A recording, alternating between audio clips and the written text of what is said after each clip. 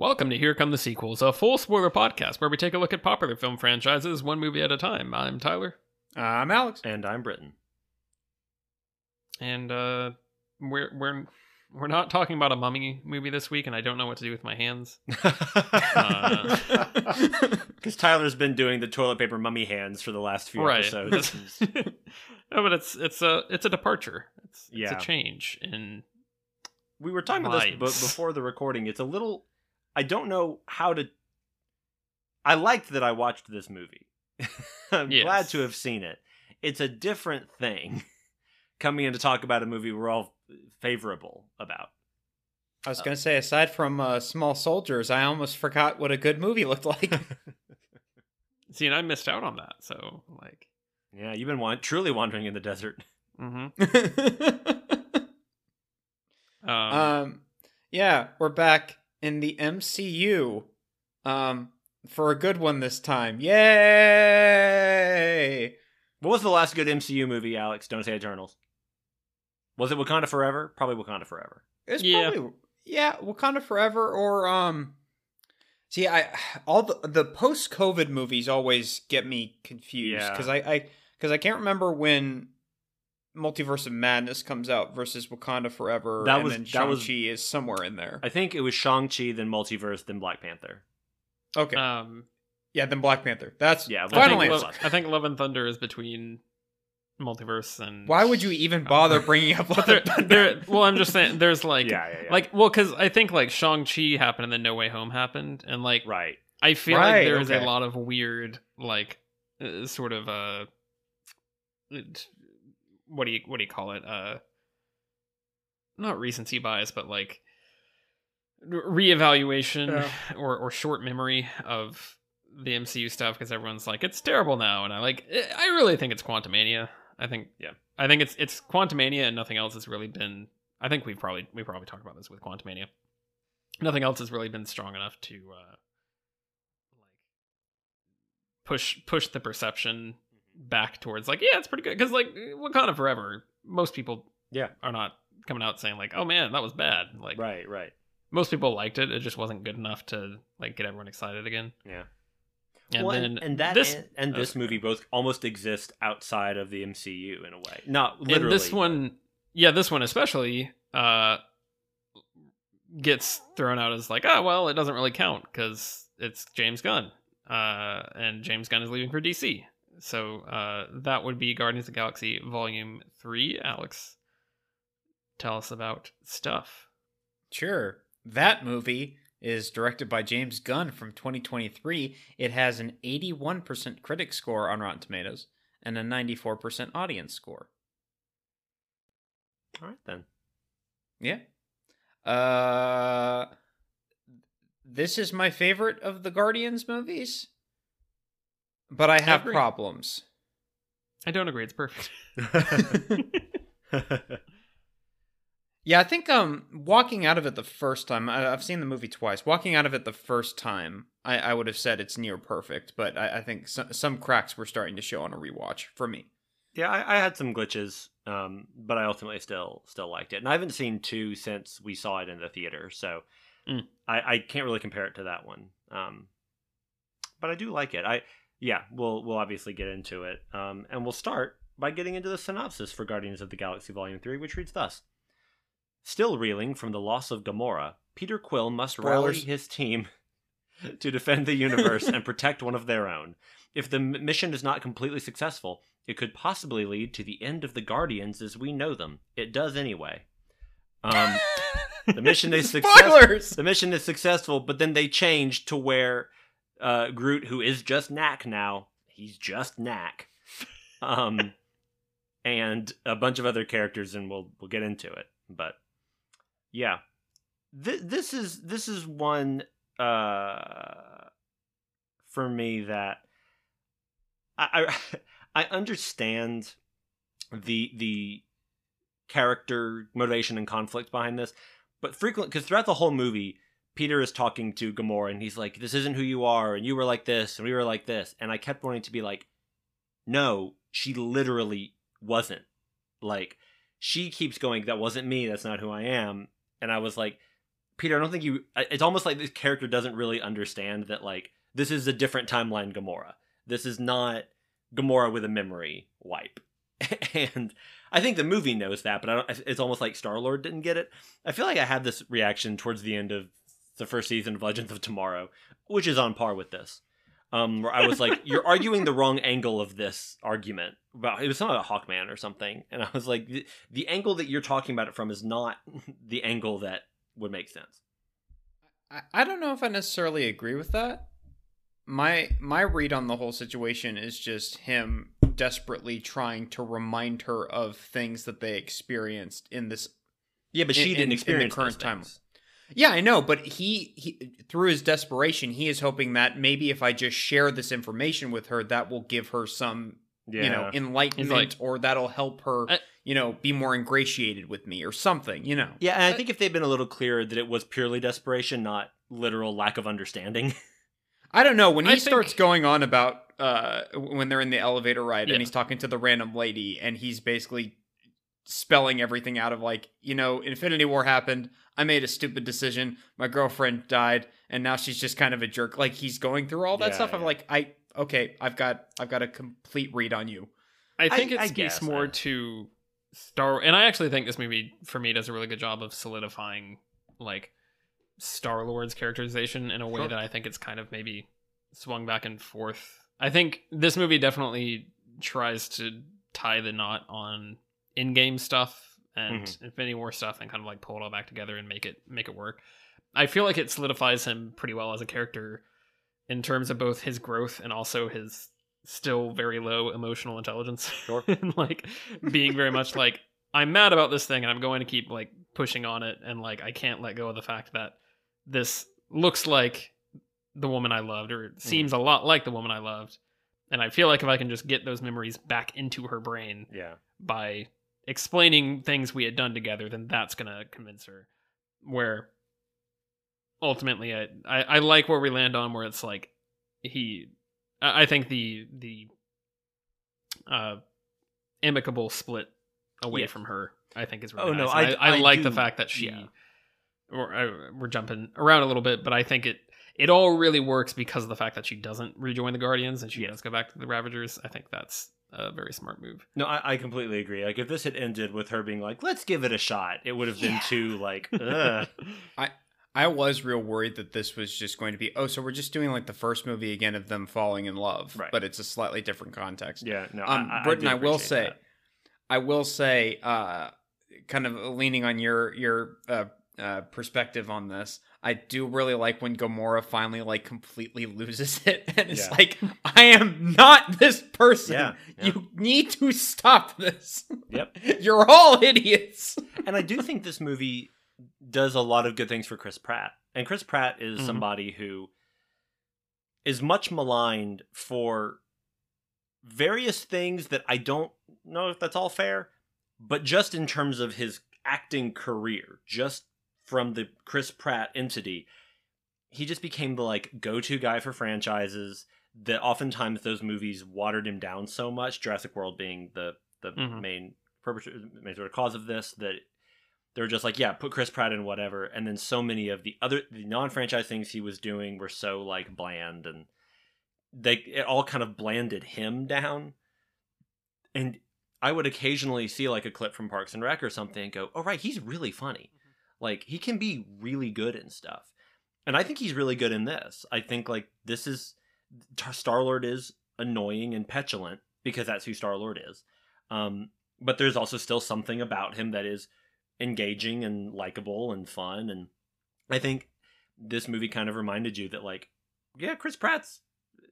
that he is consistently making choices that don't show off his ability, but when something does, he's good. And I would like to see that happen more in his career. I watched the Mario Brothers movie over the weekend, and it's very...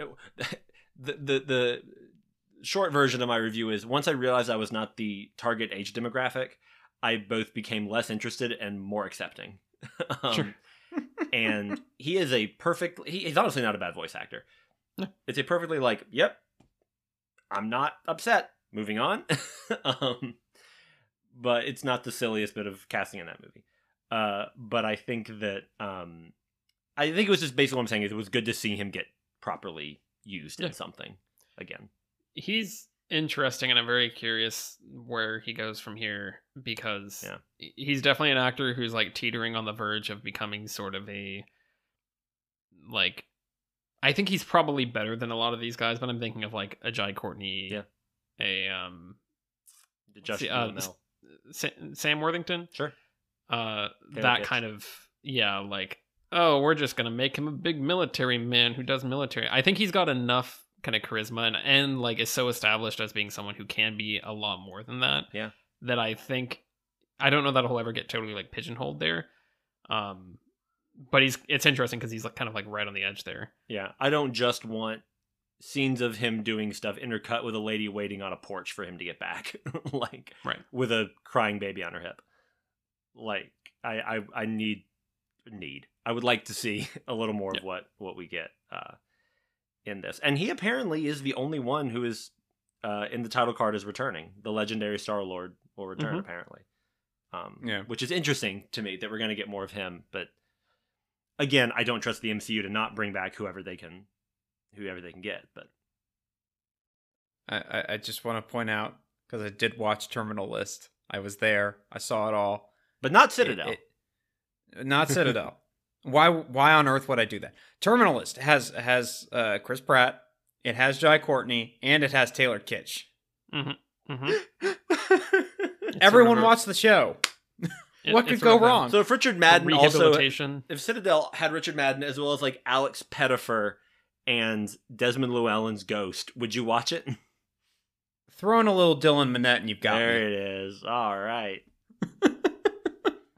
Also, Britton, I would like to revisit your comparison of Big Groot to Knack. Knack came out in 2013. I think you'll find that Big Groot's design is from the Dan Abnett, Andy Lanning Guardians of the Galaxy run. Might have appeared before that, but that goes back to like 2004. We're talking here. So Knack is Big Groot. Maybe somewhere between 2004 and 2006. Knack is Big Groot then.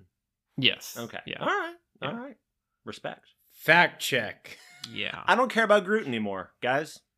Groot just doesn't really grab me anymore. Yeah, I think that's kind of when you really start to push him into like full adulthood. I feel like he starts to lose some of his charm. Sure.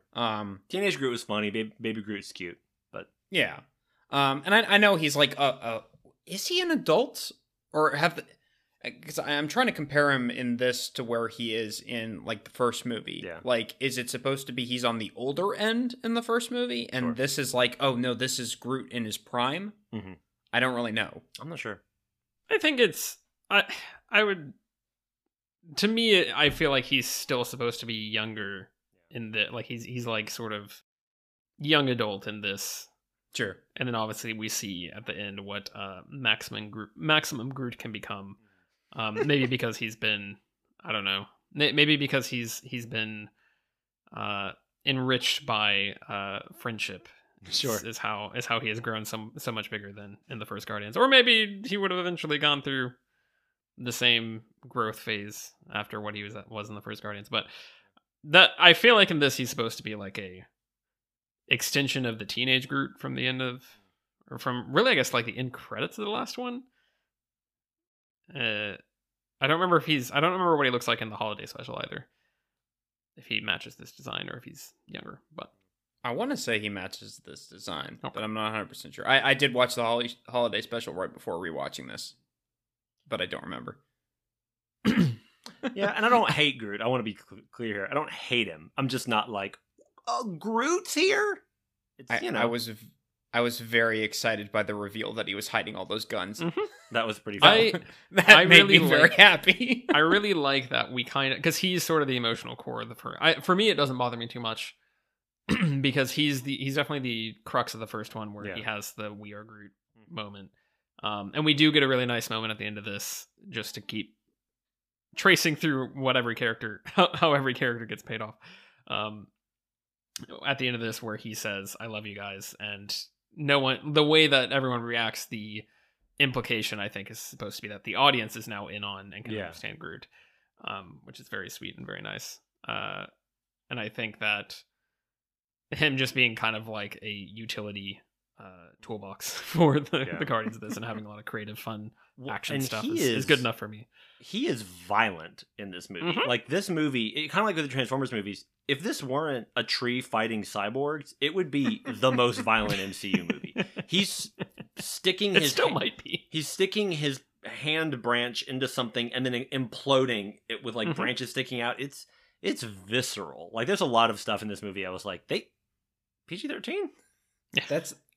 That's kind of why I like when James Gunn kind of has one hand tied behind his back, Yeah. like he does with the MCU movies, because I feel like when he has the full R rating and he can kind of do just whatever he wants, like it verges on tasteless and just Sure. like I start to lose interest. But like the fact that he's really pushing it and he's able to get away with that, or like you know how the High Evolutionary, like his face reveal at the end, Yeah. and it's like it's genuinely grotesque, or just like all the animal cruelty elements of the movie, which of course we'll get into. But just like I feel all that stuff, it's like, no, you can put that in a movie theoretically made for kids or families, at least. Like you can have that stuff. It doesn't have to be completely watered down and just like Yeah. have nothing of substance. I don't know. Yeah. I liked it. I like violence. Well, the animal cruelty it's really not shown as much as we think it is. Yeah, it's a movie that makes you think you're watching it because it does a very good job of sort of, but you really don't. The thing you watch is when the animals are like pushed, or like put in that chamber where it races them through their evolution, and we just see them growing into like crazy versions of themselves, Mhm. which is still scary. And obviously we do. I guess we do watch 3 of them die, but like, you're not literally watching people. I don't know. The movie's a lot more tasteful in how it cuts around that stuff. Like the rocket stuff Yeah. is like, You're mostly oh, this watching. looks people really watch it. horrifying, but Yeah. we're not seeing exactly what Yeah, is happening. you're seeing the It's not up close. hologram, and most of it Yeah. is almost off screen, and you're watching the other characters watch it, Yeah. which makes it more impactful. Yeah, I mean, like the opening with the High Evolutionary Yeah. reaching for him is like, Very scary. that kind of sets everything that you really Yeah. need tone wise, and like sets the stakes and the implication. Yeah, Yeah, I do think it's kind of it's really neat. Like Nebula just has that one line of like, "This is worse than what Thanos did to me," and just Mhm. like it's like very clear cut, one simple line of dialogue, and we get everything out of it. Like, Yeah. I don't know. It's very impactful. I don't know. I will say, like, this movie does work for me very much on an emotional level. Yes. Like I even on a rewatch, like I teared up in several spots. Like I think the drama just works very well, and James Gunn has such a good fix on these characters. Yeah. Despite not having control of them for Infinity War and Endgame, it's cool that he kind of has he has such a good feel on them in everyone's history that you know, he's able to kind of pull it together and make it thematically resonant. yeah. Yeah. And I find it really fascinating that Rocket is basically out of the movie for half of it, and it's just flashbacks with him. Mm-hmm. And yet by the time he comes back in and Bradley Cooper's doing the voice again, and it's like normal Rocket, it still works. It doesn't feel super jarring. Did Bradley Cooper do the voice the whole time, and they just like modulated it to make him sound younger? I think they may have modulated some of it, but I want to say at least when he's like super young, they have a different voice actor. But I could be Rami completely Malek, wrong. Yeah.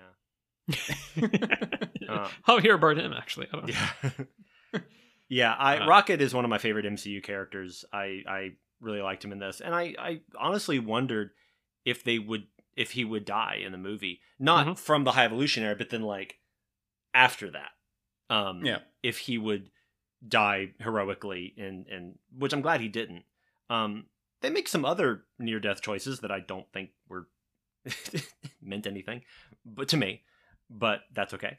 There were a few points in the movie that felt to me like, maybe not Kevin Feige specifically, but that like the powers that be were like, James, we need you to do this thing, and he was like, all right, I'll figure it out. Things that just didn't sync up with the rest of the movie for me.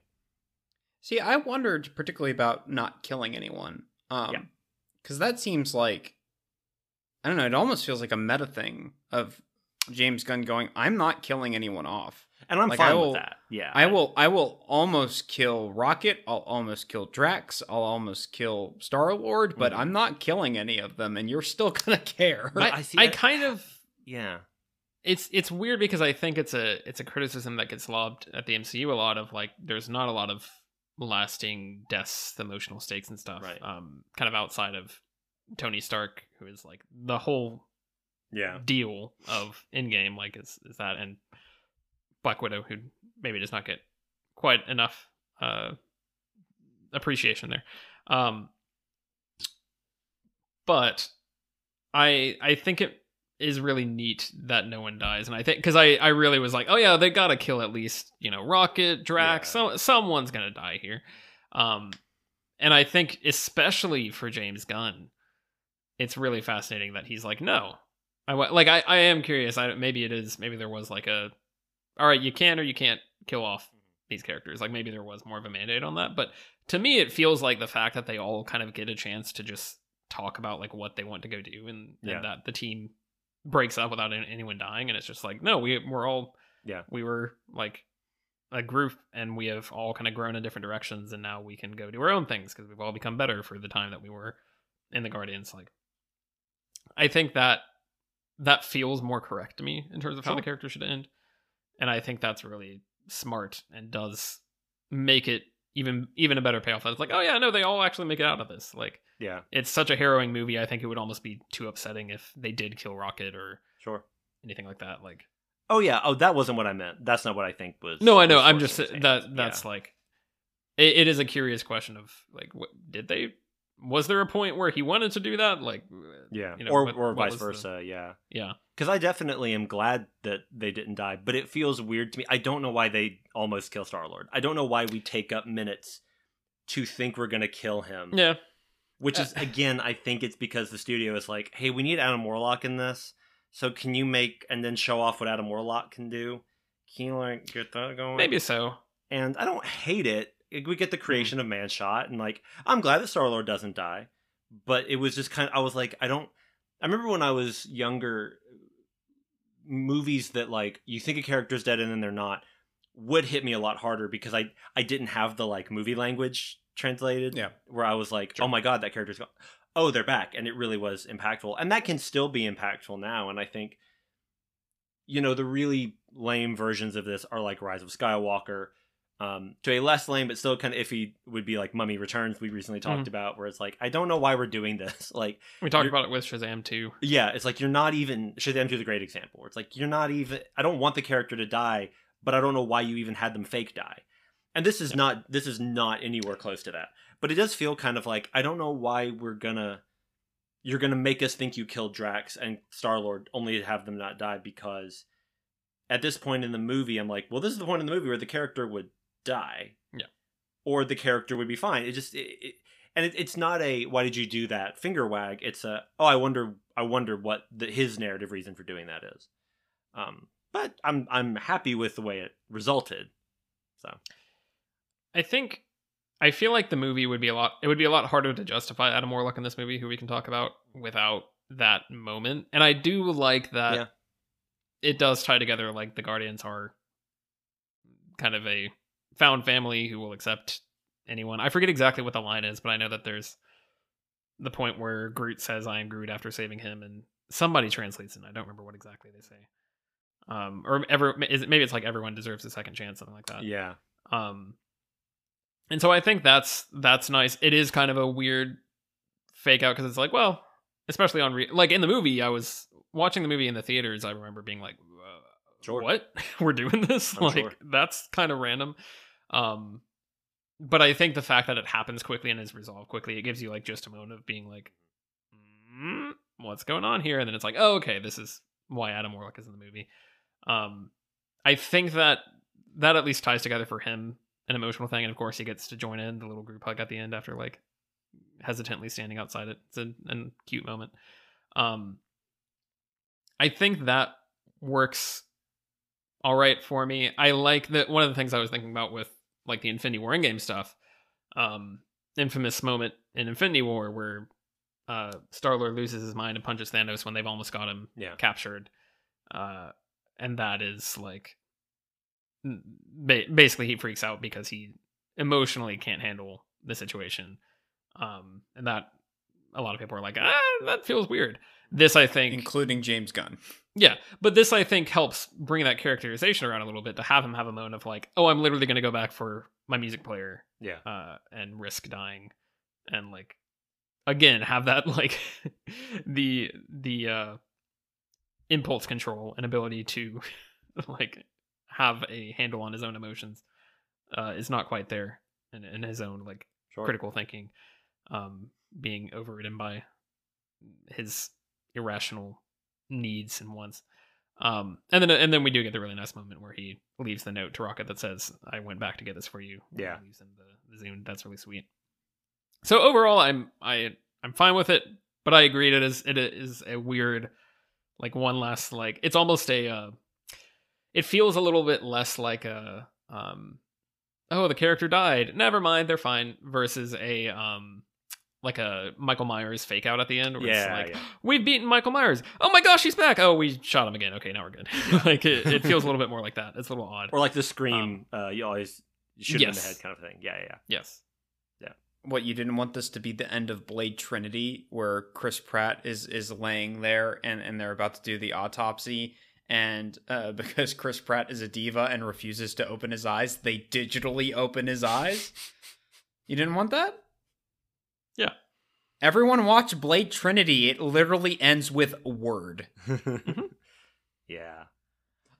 Real quick on the character deaths, Britton, I think I ultimately agree with you on that being a little frustrating, or at least head scratching. Yeah. It's more curious mostly because I feel like with the Drax one they don't push it far enough. Right. Because from the moment Star-Lord like, one, okay, he got shot. He really may just be unconscious. Like, and then the Star-Lord one, I feel like they push it too far. Yeah. Because with the Drax one, I feel like if you're going to have that moment, he needs to be wounded or have some sort of consequences that roll into the rest of the movie. Sure. It can't just be, oh, no, he's fine. He's actually fine. Like, no problem. He can get right back up.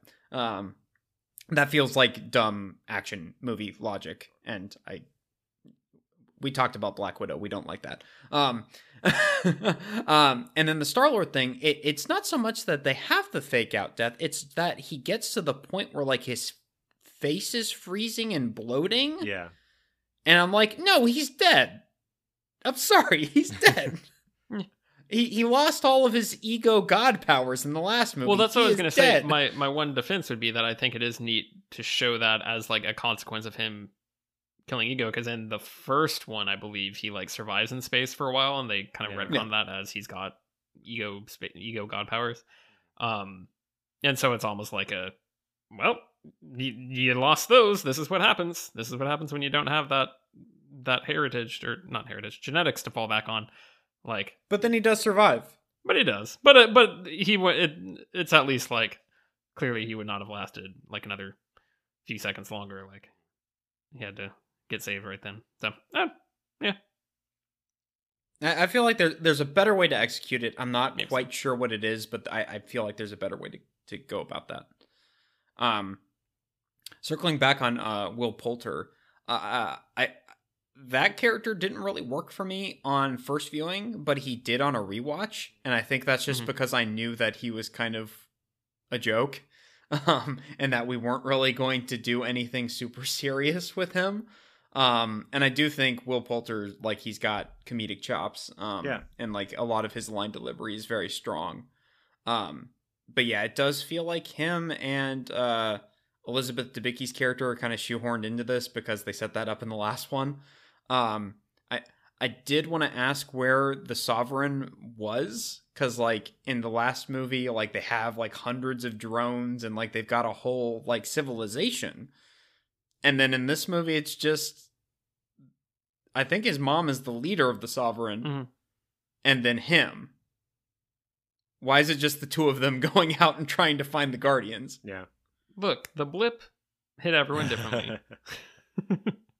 Yeah, it would have been nice to get a line that was like, our civilization crumbled after the maybe you get a fun like world building thing where people in other parts of the universe call it something different, and there's a whole thing there. Yeah, you could do something with that. This is a fairly They different. they start a cosmic ice cream shop called Infinity Cones. And then everyone blew it up. They all died. There's a Hate that movie. This is a fairly different take on this is not Adam Warlock's origin in the books, right? It's not. Adam Warlock in the comics originally shows up as like a Fantastic Four guy Yeah. who I think Stan Lee made him. I think it was Lee and Kirby. It was still in their run. But he kind of is just like a weird dude. Uh-huh. It's just like, I think he's called him.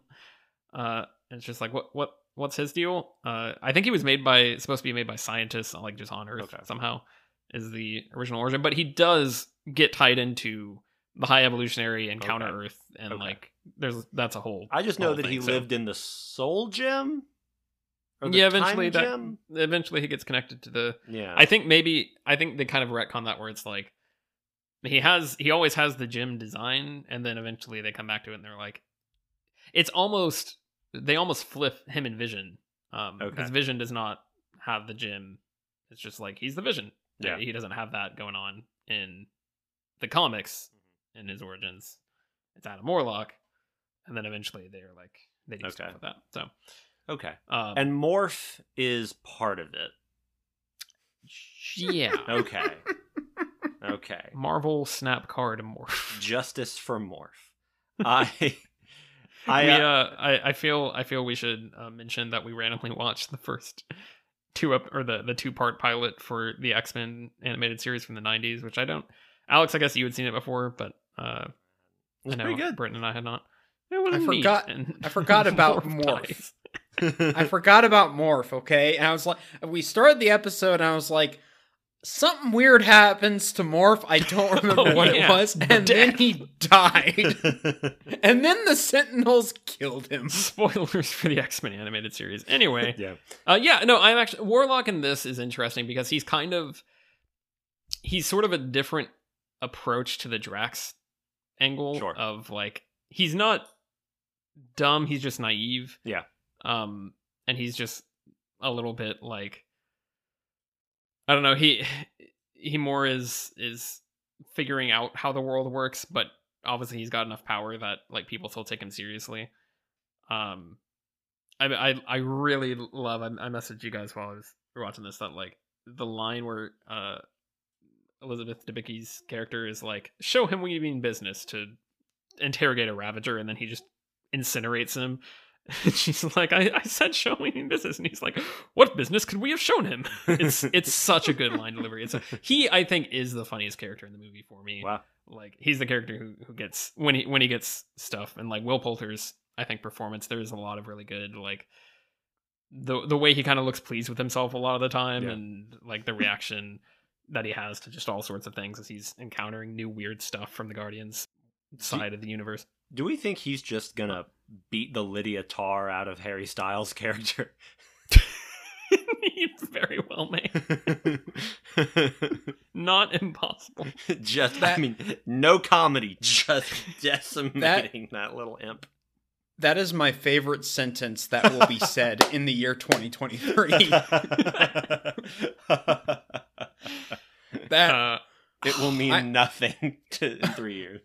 I need that hanging up on a banner. Like, can we they put that in Times Square or something? Like, come on. If they don't do Eternals 2 with Chloe Zhao, and then just have her stick Will Poulter in there and be like, figure this out.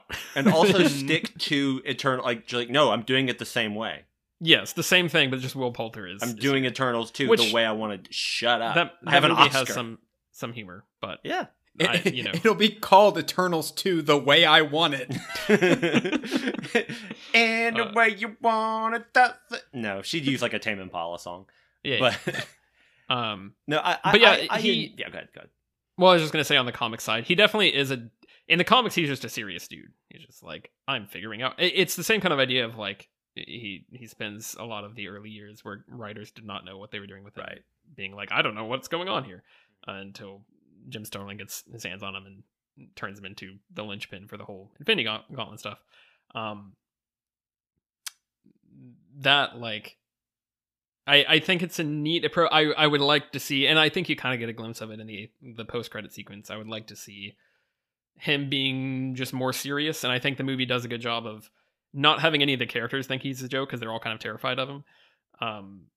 And so I think that works out well to then set him up to be like actually respected, and like you can go do other stuff with him. With I don't know. Well, I want to talk a little bit about the future of the MCU after we wrap up the main movie discussion, because I think I would be interested to see where Adam Warlock goes from here, because I like Will Poulter and the character is neat. I feel like I knew of some people who are like Died of the Wolf fans who are like, this isn't really this isn't the Adam Warlock I want to see, but they weren't like fully like anti. They were just like, not quite.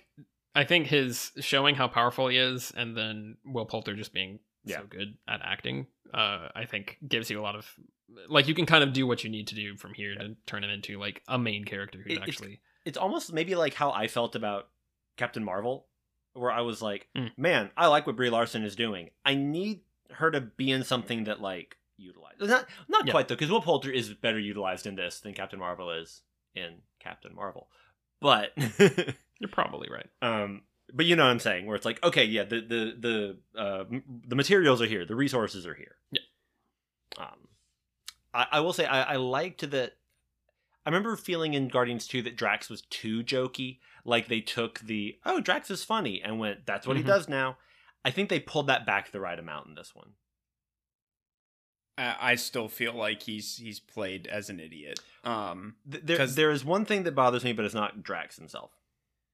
Well, in the first movie, it's not so much that he's an idiot, it's that he's bloodthirsty and aggressive and wants a fight. Yeah. Well, and that his character takes things very literally. But that's the only joke. Right. It's that his culture, like they take things literally. They don't get metaphor. Right.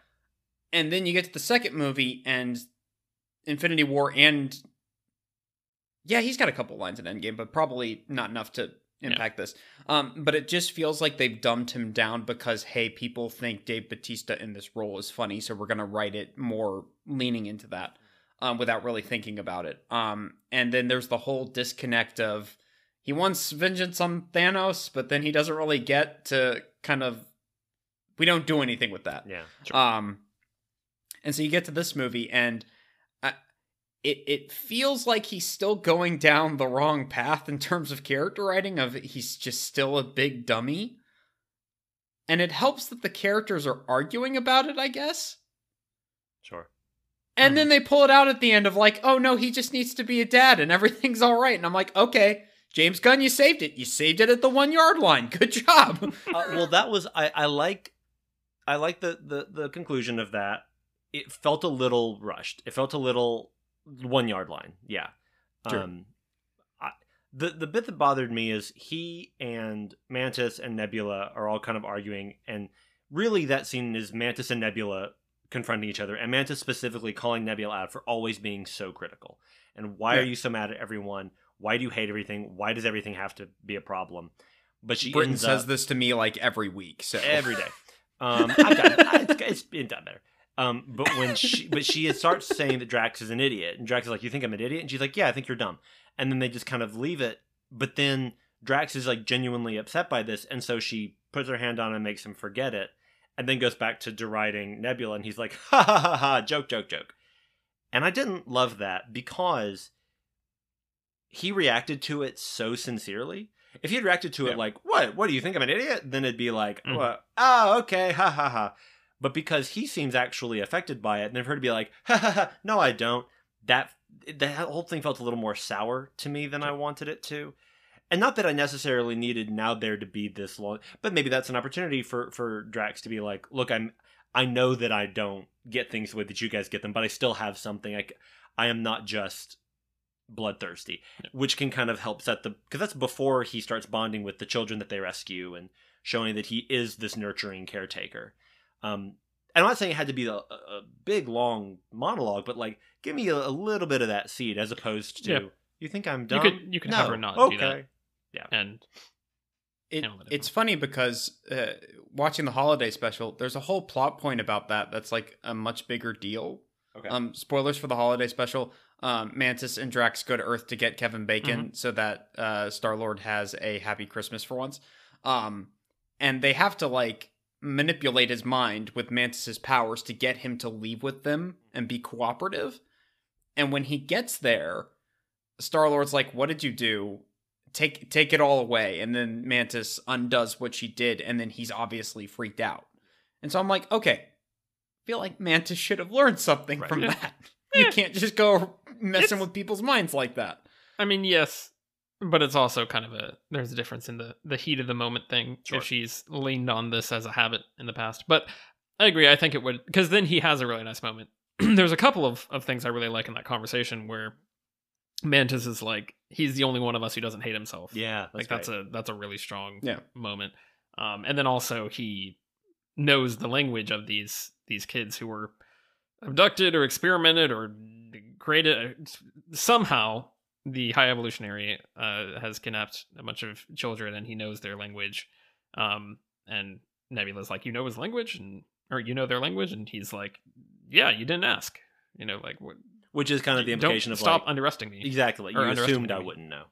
And I feel like that could have been a moment where you could have. I agree. You could have swung that so that you didn't have to like have that. I think it is kind of interesting in that they are pretty codependent in these movies, and I like that at the end they go their separate ways. I think that at least is nice that if that's a moment that happens, it's good. They're not like. They can go and explore and find themselves. But I agree. Little odd. Little odd. Well, it's just one of those things where if you're playing something for humor, like in the moment, okay, I can, you know, enjoy it well enough. But in terms of like strong character writing, continuing universe, continuing story, the implications of that start to get a little creepy. If it's like, oh, anytime Mantis thinks she's upset with somebody, she just basically mind wipes them. Like, I don't know. That made me a little uneasy. Well, the movie in general, I think, and I referred to this when I messaged you guys as tonal glitches, because that's what I think it is. I don't think it's like fully inconsistent tone, but we'll have a lot of like very dramatic moments that are kind of intercut with like, Gamora doesn't know how to fly this crazy spaceship. And I'm like, okay, this isn't Whiplash. This isn't like you're cutting between like, I don't know, Schindler's List and Heavyweights. Like it's not that crazy, but it is. However, that would be a double feature. What a movie. There you go.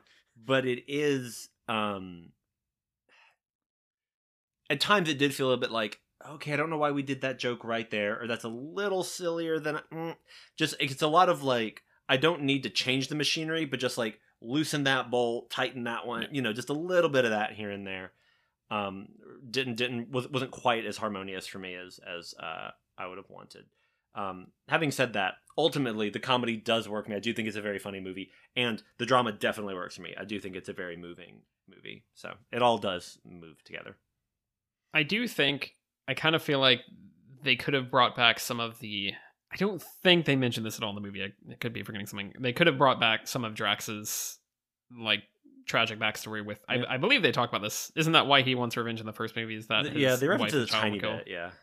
Who Ronan killed his family, but on behalf of Thanos. Yeah. So he theoretically, like, he gets his revenge on Ronan, and then at the end of that, he goes, the real enemy out there is Thanos. I want to get him. Yeah. Which eventually, I believe his daughter is revealed to have been saved and or resurrected by Moondragon, or into Moondragon in the comics by the Eternals or somebody. So, okay, maybe we'll revisit that down the line. But I think that would have been a good thing to harken back to, of like, maybe in that moment, if it's like he has this dark stuff in his past, and like, that's how he connects with children, is like he misses his own daughter. And so like, I think you could do something there to kind of bring that home and not make it feel like it's totally. I think if you watched all three of these movies in a row, probably it would actually come across stronger. Because I want to say that does come up in the second one. I could be wrong. Yeah, it does. So if you had that material to be like, oh yeah, that's just part of his character that we already know, and then we're adding on this additional layer of like really peeling back who he should be and who he is, that might work better. Yeah. I did think Mantis was terrific. She is so good in this. She's so funny, and I mentioned this to y'all. I don't want to ever lean on the people with accents different than mine. Their pronunciation makes stuff funny. There may be a little bit of that, but just her delivery is so good. Like when they're in the different colored suits and looking like Among Us, and they're trying to communicate with the different buttons, and they're like, wait, I thought yellow was an open channel. No, that's blue. Wait, blue is yellow? No, green is red. And she just starts like reciting them all, and then she and Drax have a back and forth, and she screams and like distracts everybody, or everyone hears it. Like all that's very funny. And she also makes an alien briefly fall in love with Drax, which was not as uncomfortable or maybe like grossly, are you making fun of gay people kind of thing, as it could have been. It was just kind of sweet and funny. And I believe that the actor who plays the alien she made fall in love with him is Dutch from Red Dead Redemption 2. Huh. So, Okay. yeah. Tom Clementif is my MVP for this movie. So great.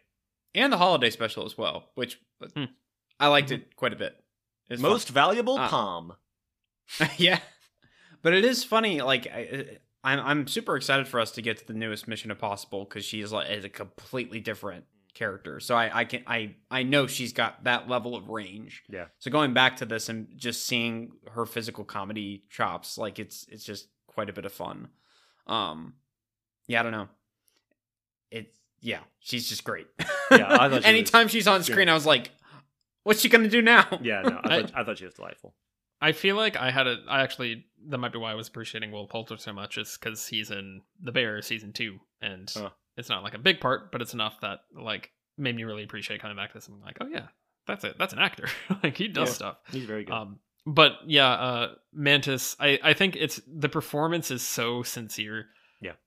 And so just like in that scene where they're all she screams to figure out what the buttons all mean, and I think like it hurts Chris Pratt because it like screams in his headset or whatever, and she turns back to Drax and she's like, "You were right." It's so like that.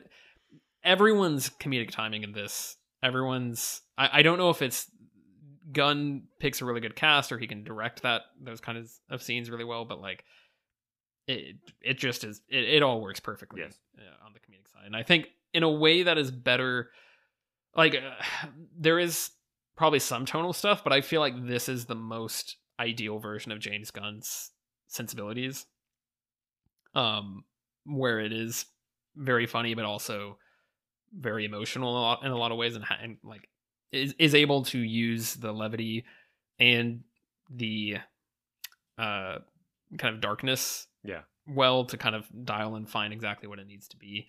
Alex, did you go? Well, I find it incredible that this movie is as funny as it is, and then cut to the flashback scene where Rocket's friends get killed. Mm-hmm. No score playing over that scene, or at least the beginning of it. But when Rocket's first friend gets killed, voiced by Linda Cardellini, as Lila, an otter, right? My favorite animal. But when she goes down and Rocket's like, his reaction is just to scream, and it's like, it's not like a dramatic, like, I'm thinking, because Wolverine does this like every X-Men movie where he's got a dead girl in his arms and he goes, no, and the score like goes crazy. It's not like that. It's just like a very visceral, real, like, he is in pain. Yeah. And that's not something you get in most Marvel movies. And like I said, like they don't go over the top with it. It's just like they don't feel the need to insert like some super corny score or anything like that. And then the bad guy's just like making fun of him to his face as he's screaming in pain. Yeah. Give me more of this. Like, this is compelling. It's like a toddler scream, which like, was very chilling to me, especially the first time I watched it. Like, it's because he is still basically a child, and I think I'm really curious to go back and watch all three of these again and like revisit the first one, and especially I think the second one, he gets a lot of stuff where it's like I think this really enriches how sort of traumatized and unable to form trusting relationships with people he is. I think that really informs back and does a good job of explaining his character before he kind of joins the Guardians. He's a marvelous character, and Bradley Cooper is marvelous as Rocket. You know, I like Bradley Cooper just fine as an actor. I think this is just such beautiful work he does in every time I've seen him as Rocket. I'll get that arm, you know, stuff like that. He's obviously very funny, and in this he's very, very impactful.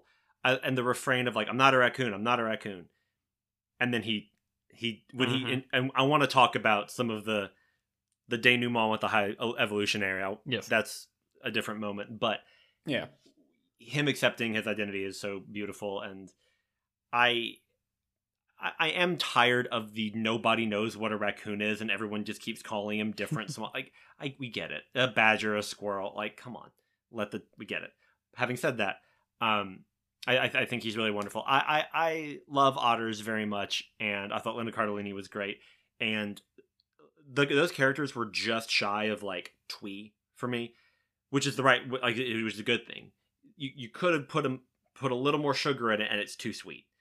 And he doesn't and there's something really, again, very spare but still horrifying of like the walrus has wheels on him, and Lila doesn't have her front paws. She has these like robotic arms, and the rabbit, you can't even see its mouth. Like, it's just in this like metal spider body thing, and Floor is the character's name.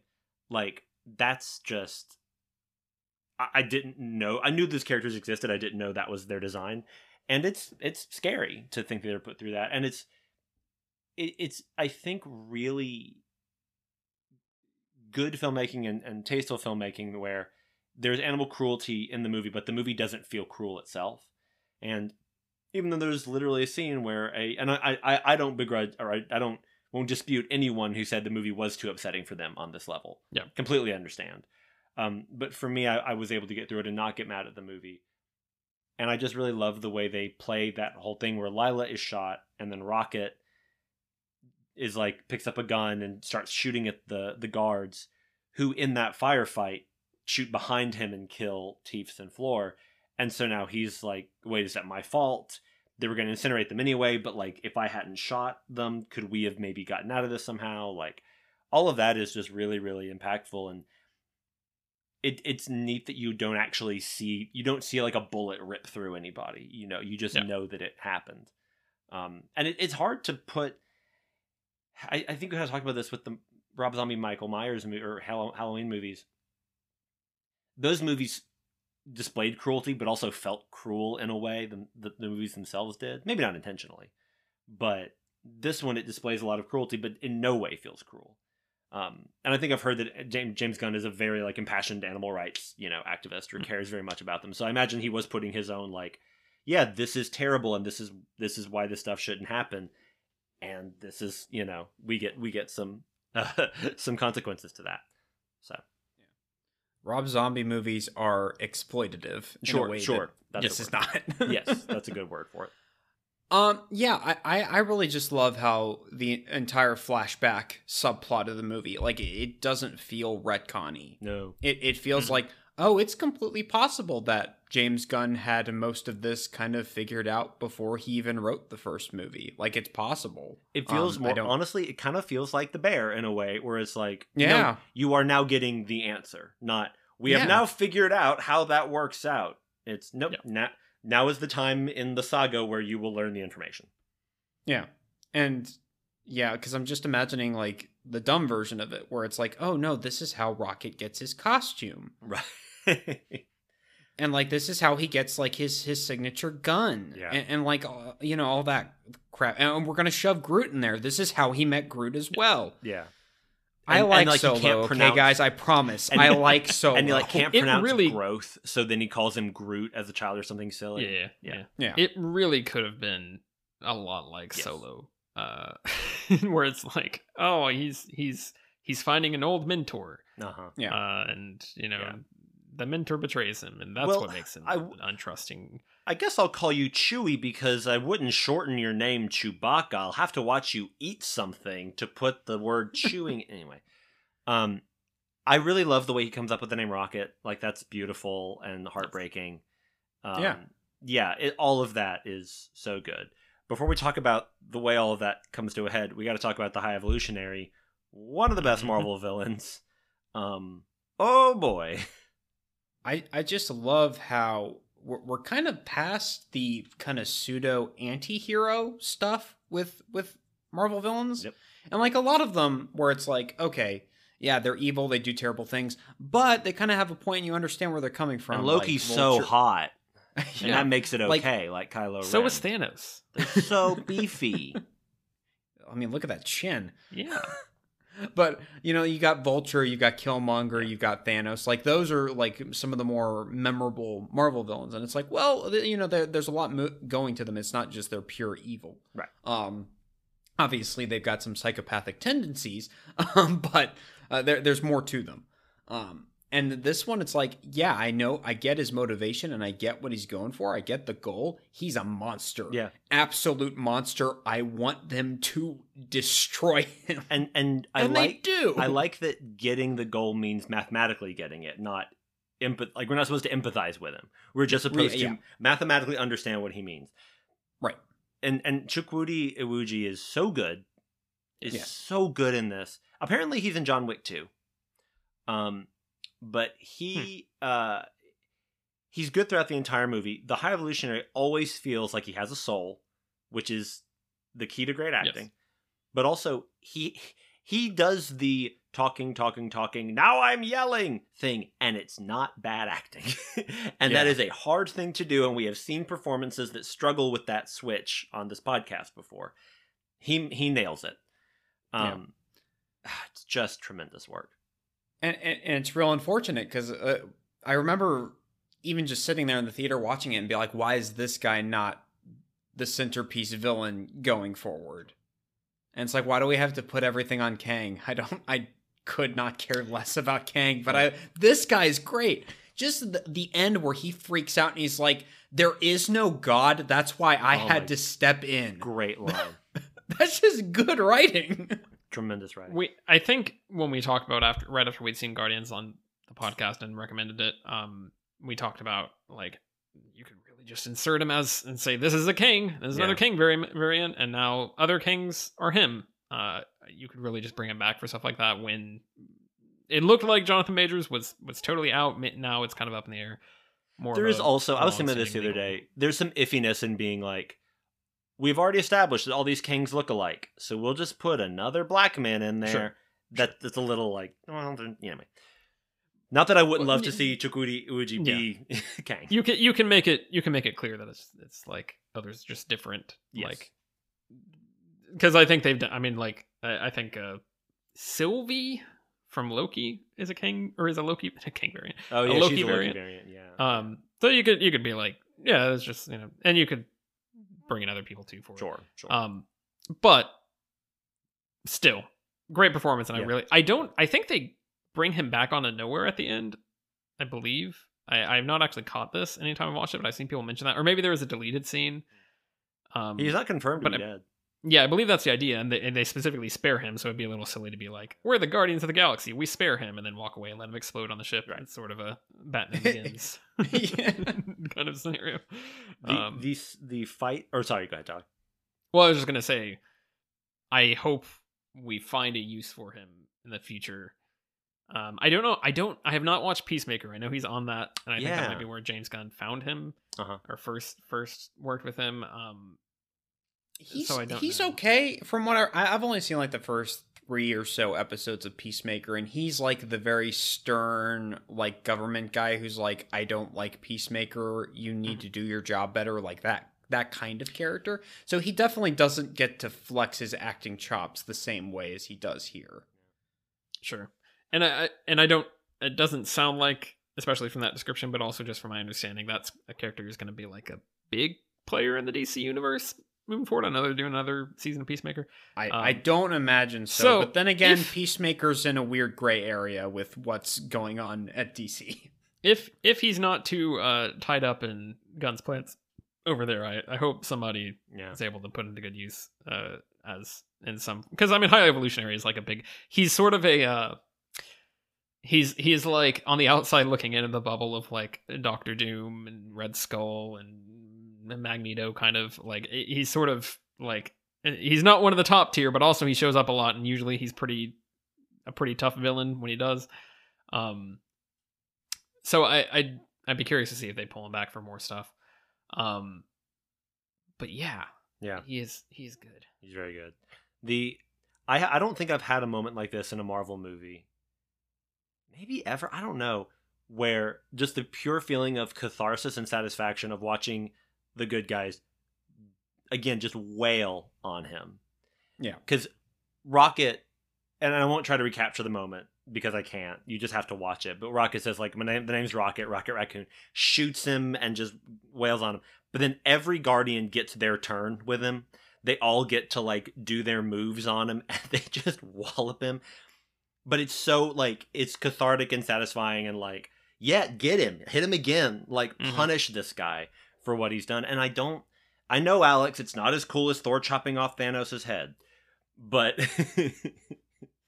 but, like, I don't think I've had a moment like that in a Marvel movie where they have, without even me really thinking about it, driven me to, like, oh, I want this guy, like, hurt. Yeah. And when that moment comes, and I think it's because I was paying so much attention to the performance and, like, oh, this is such a great character, that when we get to that point, I was like, yeah, it's still a great character. Wreck him. I don't know if I'm forgetting one, but it takes like 10 seconds. Yeah. It's so good. Like, there's no fight. It's just like just beat down. Yeah. On immediate mental scan of the MCU, I think the only other one that does come close is Thor finally at the end of Infinity War when he does land a blow on Thanos. But ultimately that ends up backfiring horribly. Right. But like that is the closest I've gotten to. I am very satisfied with this outcome. That was good. Hurt him. And Endgame is a different type of satisfaction. Right. It in the terms of like I have come to love this performance and loathe this character. I am now enjoying their punishment. Yes. Yeah. Well, also I have issues with pulling Thanos back into that movie's plot anyway. Sure. But yeah, I think love it. I think it's really well done, and this is the thing that I think really sets it apart from either of the other two Guardians movies, because I would argue, I mean, we all love Lee Pace here. We are part of the Lee Pace fan club. Yeah. But picture a world he doesn't Pace heads. Parts. He doesn't get enough in the first one to like be able to really stand out. He's I think he's a fun kind of standard villain in that. Yeah. It's one I wish we got more of. Yeah, and maybe they'll find ways to bring him back because he shows up at the end of Captain Marvel or whatever. But that's not really the same thing, and that one has weird stuff where they're kind of trying to shoehorn in Thanos, and it all kind of undermines it. Where in the second one, I really love a lot of the stuff they do to beat Ego, and Kurt Russell's great. I always am so bothered. This is very specific, but I'm always super bothered, and I don't know if I mentioned this on the podcast when we talked about it way back when. I probably did. The big Pac-Man thing he does at the end. Like I think there's a couple of things they do there in that big final fight where like it's really great and Peter's fully powered up and the chain is playing, but then there's like some goofy stuff in there that like throws off. And this I think really is there is no room for any of that in this like emotional crux where like Rocket's just found out that yes, he is a raccoon, and like him trying to scoop all the raccoons together into his arms and being like, I have to save all of you. Oh my gosh. It's heartbreaking, heartrending, and so nice that they get to go. There's now just a raccoon population nowhere. All of that is so good, and it's so like, no, this is the moment we need to just step back and let the story play out right here. Yeah, I will say just the singular moment of in the second movie, Peter going, "You shouldn't have killed my mom and squished my Walkman," and then like charging at him while the chain starts. Okay, that's another one. I got 3 on the board. But in terms of actual fights and needle drops, oh boy, this movie, the hallway fight set to No Sleep Till Brooklyn, amazing. Yeah. And I kept waiting for it to undercut itself with a joke or like a record scratch, because I've never really been able to fully buy the dance off bit at the end of the first. Sure. I was like, all right, but this one, the song is great, or the way they use it is really great, and the fight it's a quote unquote one take. Everyone's getting to do their moves and just it gets quite violent. But it's just really satisfying. Nebula, at one point, they hit her so hard her neck goes all slinky, and she's like, "Blah," and then she like snicks her way back to having a skeletal structure. It's awesome. I really love that whole sequence. I think it's fun and cool and exciting, and and actually cool. Yes. Yeah, James Gunn movies are very weird to me because I remember like these singular moments or like these very short set pieces that are really, really neat. But then there's a lot of stuff that just kind of bleeds together and ultimately is not super memorable. And particularly for the Guardians movies, I don't know if it's just whenever they just get into like gray corridor territory, my eyes start to glaze over a bit. But I felt like there was a lot of that, particularly in the third act of this, and I felt that way about the first movie too. And I don't know if it's along the lines of Britain, what you were getting at in terms of like glitches, but it feels like there's some element, and I can't quite put my finger on it, that kind of keeps me just a little too distant from being like 100% invested sometimes. And I don't know if that's like just his humor sensibilities. I don't know if that's just the way he shoots things. I can't quite put my finger on it. Sure. But I have noticed even with the Suicide Squad, like as good as it is, and I would say this is probably about on par with the Suicide Squad for me, overall, maybe slightly better. There's just a lot of the movie that kind of quickly fades away from my mind. I get that. I don't know. It's weird. Like the whole scene where they're trying to fly to the high evolutionary ship and they're like getting bombarded by like hundreds and hundreds of like these mutant creatures. Yeah. And I'm just like, okay, my eyes started glazing over. And it was weird because they used the Guardians theme sparingly in this, which I found a little frustrating. I really wish they had used that at the end to like full effect. Do they not? Is that not what plays during when they beat up High Evolutionary? I can't remember. I mean, maybe it is the theme. Maybe they do. I think it might be in there. I could be wrong. But I spotted there's a moment where Rocket's like his ship is getting covered with the mutants, and he starts like scraping his ship against the High Evolutionary ship or somebody else's ship, and he's getting the mutants off, and the Guardians theme starts playing, and it's like a victorious moment for him, and I'm like, that's not, that doesn't go there, that's not right. He's back in action. Yeah, but it's the Guardians theme. Play that with the team, not Rocket. Rocket is the Guardians. It's fine. Everything's fine. Yeah, that didn't quite work for me. I also just the score I found quite lacking in this versus the last two movies. And like I said, maybe a lot of it is just chalked up to they don't use that theme all that much. I don't know if it was still Tyler Bates composing, but I think it was. Basically, aside from the needle drops, I did not care about the music. Well, that's what I which think. Is the weird needle. To say. I'm very impressed by the needle drops in this, and I think that helps a lot. To like the fact that this movie, the end of the second movie is like, all right, you can use pretty much anything. We're not restricted to like, all right, first one was, I forget how they do it. It's like first one's 70s kind of stuff, and the next one's 80s. However they kind of play that out, and then now it's like you can pick from anywhere. What are you gonna do? And I think it's amazing that it works so well together, and that everything feels so tonally right.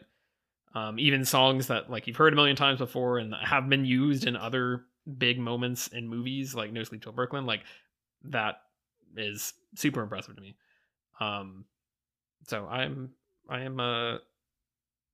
ultimately, normally I do pay more attention to the Guardians theme stuff because I do really like it, but this time around I was pretty happy with the songs playing a role there because I think they were chosen really well. You mentioned the mutant creatures. It's interesting to me, the Counter Earth, where the animals are all, it's like animal people that are living in like a 50s style suburb thing. I like how much of it is physical. There's a lot of makeup and everything. It's not super sophisticated, but it works. It's interesting to me because some of the animals people they clearly have like animal proportion heads, where like the rabbit, the eyes are kind of on the side of the head, but then a lot of the animals also just have human faces with like like the squid, it has like a human face with like head tentacles. Some of that's a little bit weird, but whatever. It also reminded me a lot of something, and for some reason I kept thinking about that Happy Time Murders movie I refused to see. That was like, what if the Muppets was NC-17?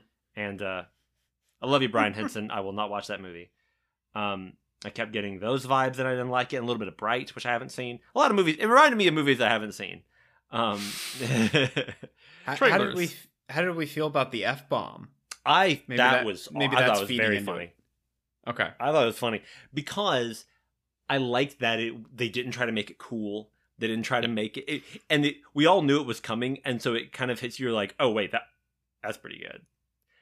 Yeah. Oh, open the effing door! Like they didn't have it's a good joke. Cyclops show up and yell angrily at the High Evolutionary. You're going effing down, or whatever he says. Because even if Rocket had said like "F you" to the High Evolutionary, it still would have been like, all right, come on. It wouldn't have hit. It would have been good, but it wouldn't have hit quite. Yeah. Here for it to just be like a joke, I think is effective and funny. It's funny because it almost comes across as like a fourth wall break. Like, I mean, obviously, Gunn knows the like expectations around when you do use your one F-bomb, which is still just the silliest thing. And I think part of it is like, hey, look, this is kind of stupid. In the NPAA. Like it's so, and it makes it work so well that he's just so exasperated. Like, I don't know.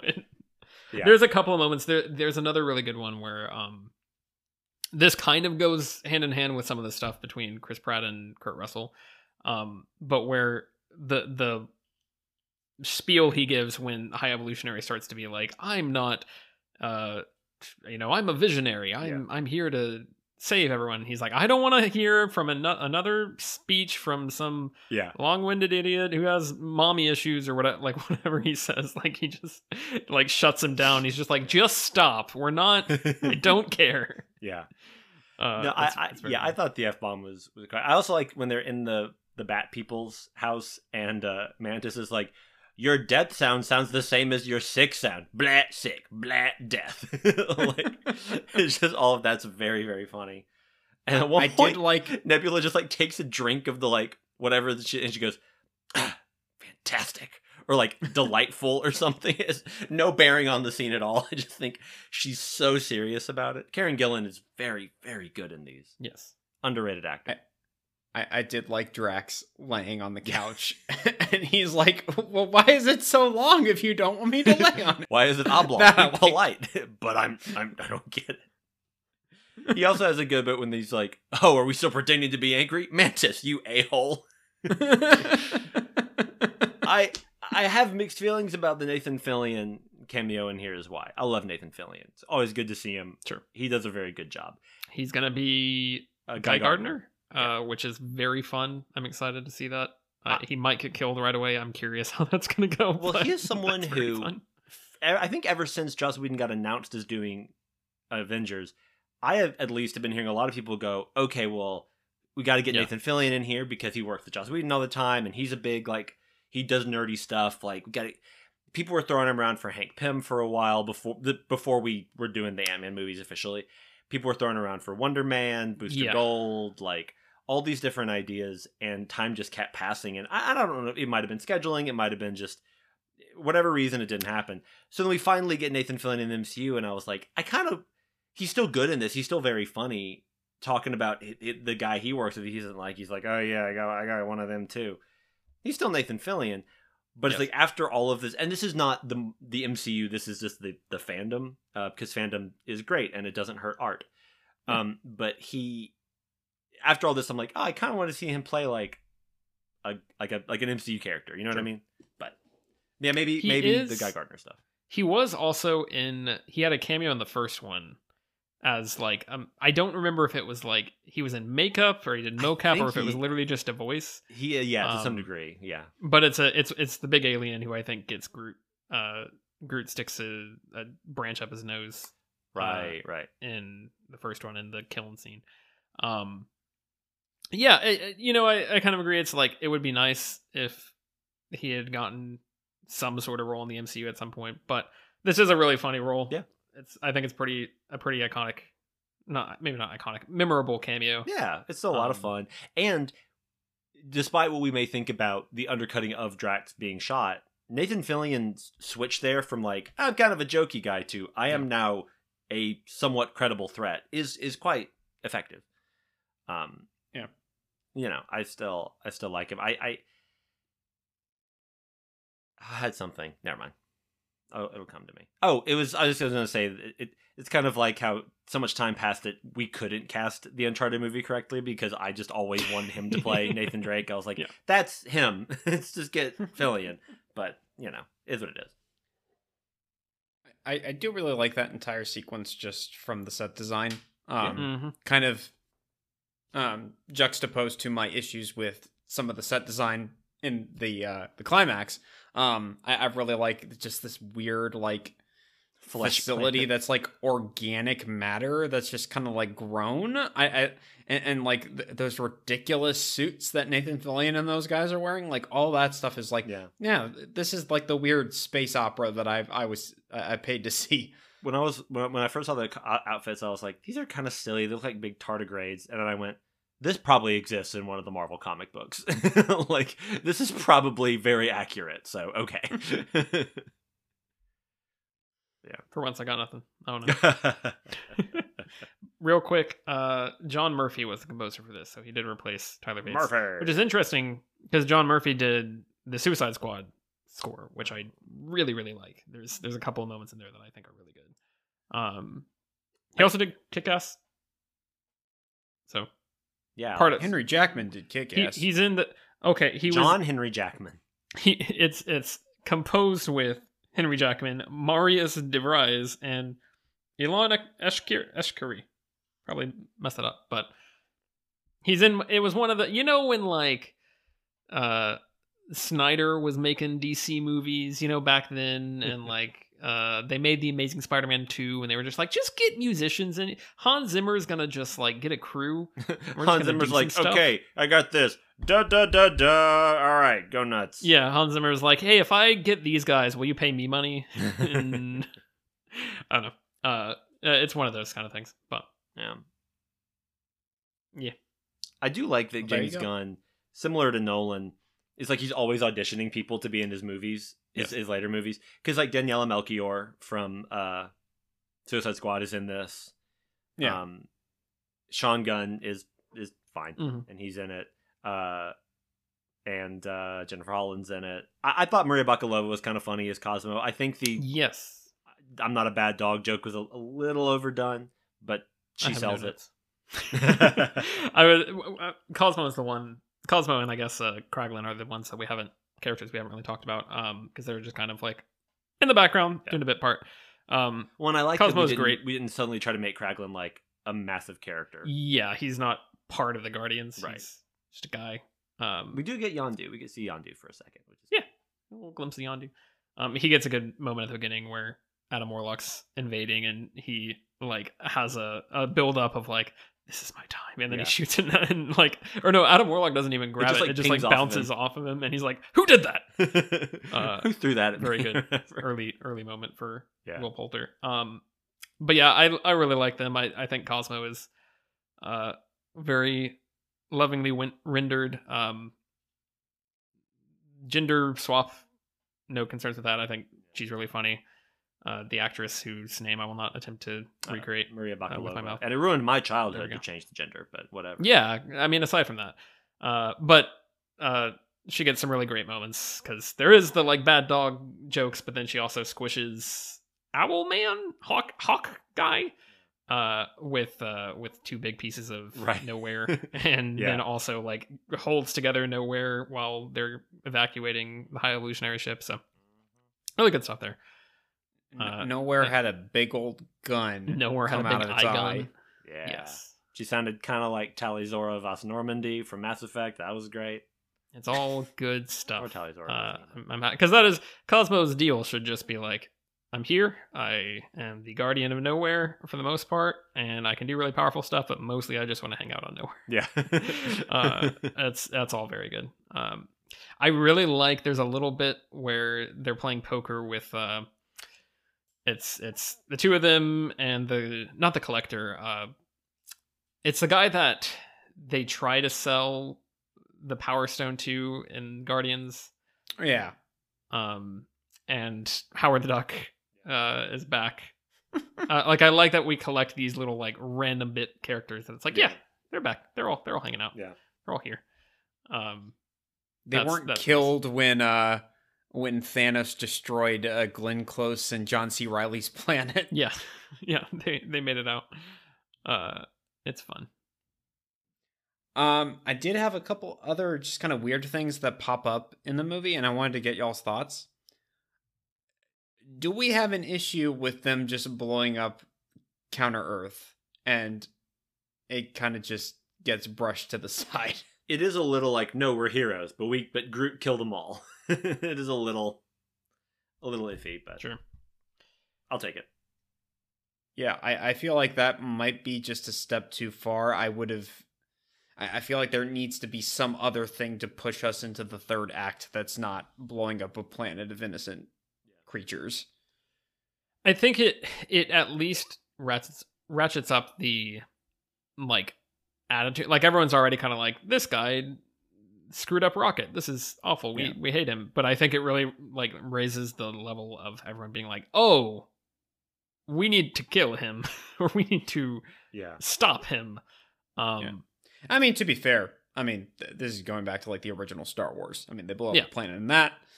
But I think they call back to it a little bit more in this. They reference a few times like, you're a monster. I like that his crew, the High Evolutionaries crew, turns on him. Yeah. And then he basically just has to kill them all and try and stop the Guardians himself. Yeah.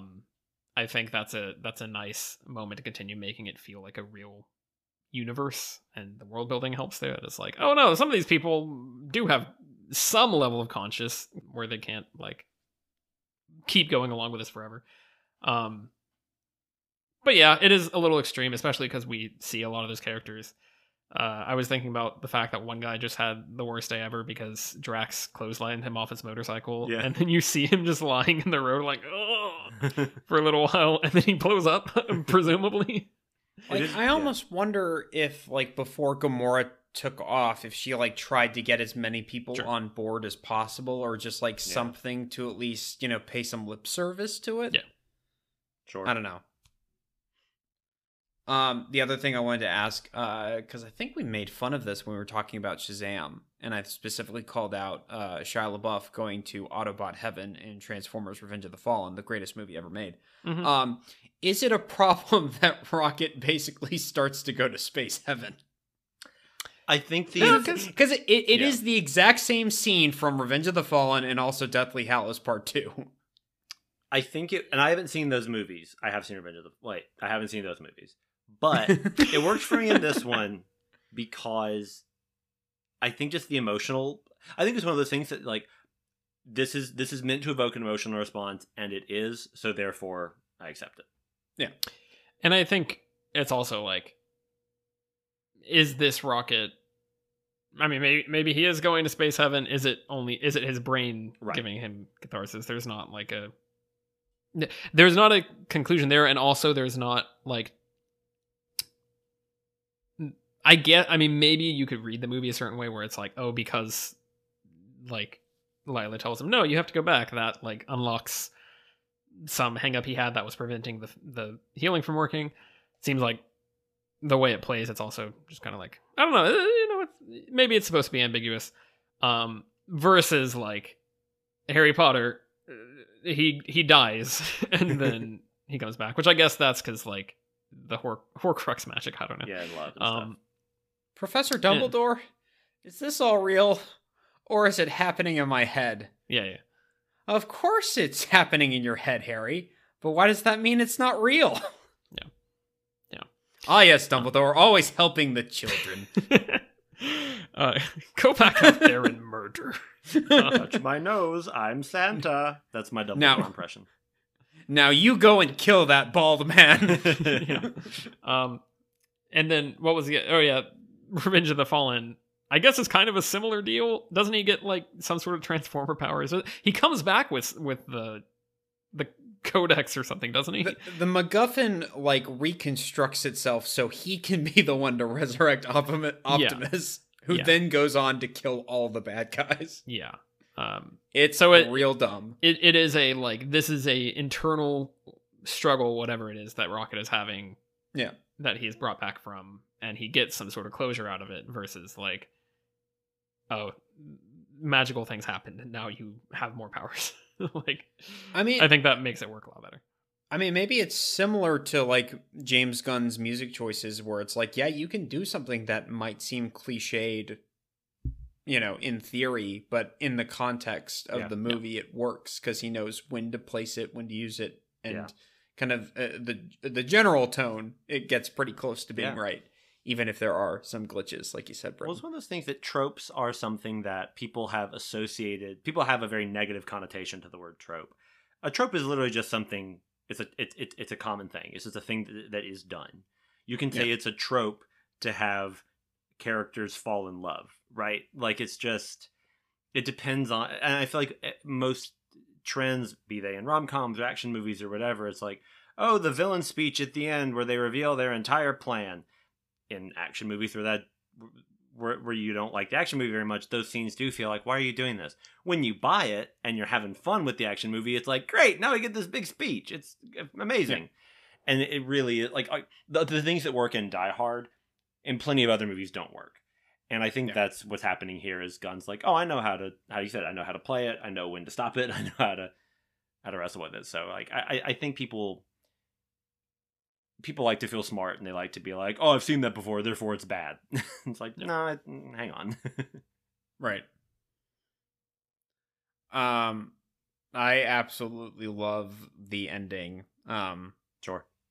Dog days are over, everyone starts dancing, and like I feel like that could have been super silly and stupid and like uncomfortable, just like everyone just starts dancing. But it really works, and you really feel like the jubilation in that moment. And I really like Drax starting to dance because that is one thing that is threaded through. I can't remember if he talks about that in the first movie, but he definitely talks about it in the second movie. He's like, yeah, my people don't dance. That's why I fell in love with my wife. She hated dancing as much as I do. But then he actually dances because he's with these kids and he's trying to cheer them up. And like there's a bit where Nebula just kind of like screams. And she's just like super happy. Yeah. I'm like, this is great. Yeah. This is real good. And then Mantis walks off with those creatures that like eating batteries. Yeah. Which is a nice moment too. That happens in the third act there where they tame the monster that they murdered. Or the same type of monster that they murdered at the beginning of the second one. Well, I like seeing Chris Pratt go back to Earth and see his grandpa played by Dr. David Downey from Chicago Med. So, you know, that's good. It's a little weird that they don't really... There's another Chicago Med actor. I've mentioned him. It's a little weird that they don't really talk about the fact that, hey, Peter did go back to Earth. It happened in Endgame. Are we just... Whatever. Because they make a big deal about, like, I made a decision to not go back to Earth. And I'm like, well, you did, though. You did. Is he for the funeral? In Endgame, yeah. He's just in the final battle on Earth, and he's at the funeral. Oh, okay. Yeah. Oh. But I don't know. That was a little weird. It's sort of like I've never like been to New York, but I've been through I've been to the airport by New York. You know, it's like it's not the same. It's like if you go back to your hometown, but you don't see your family, just like get some chicken and leave. Yeah. Like I have been back, but I didn't like go back.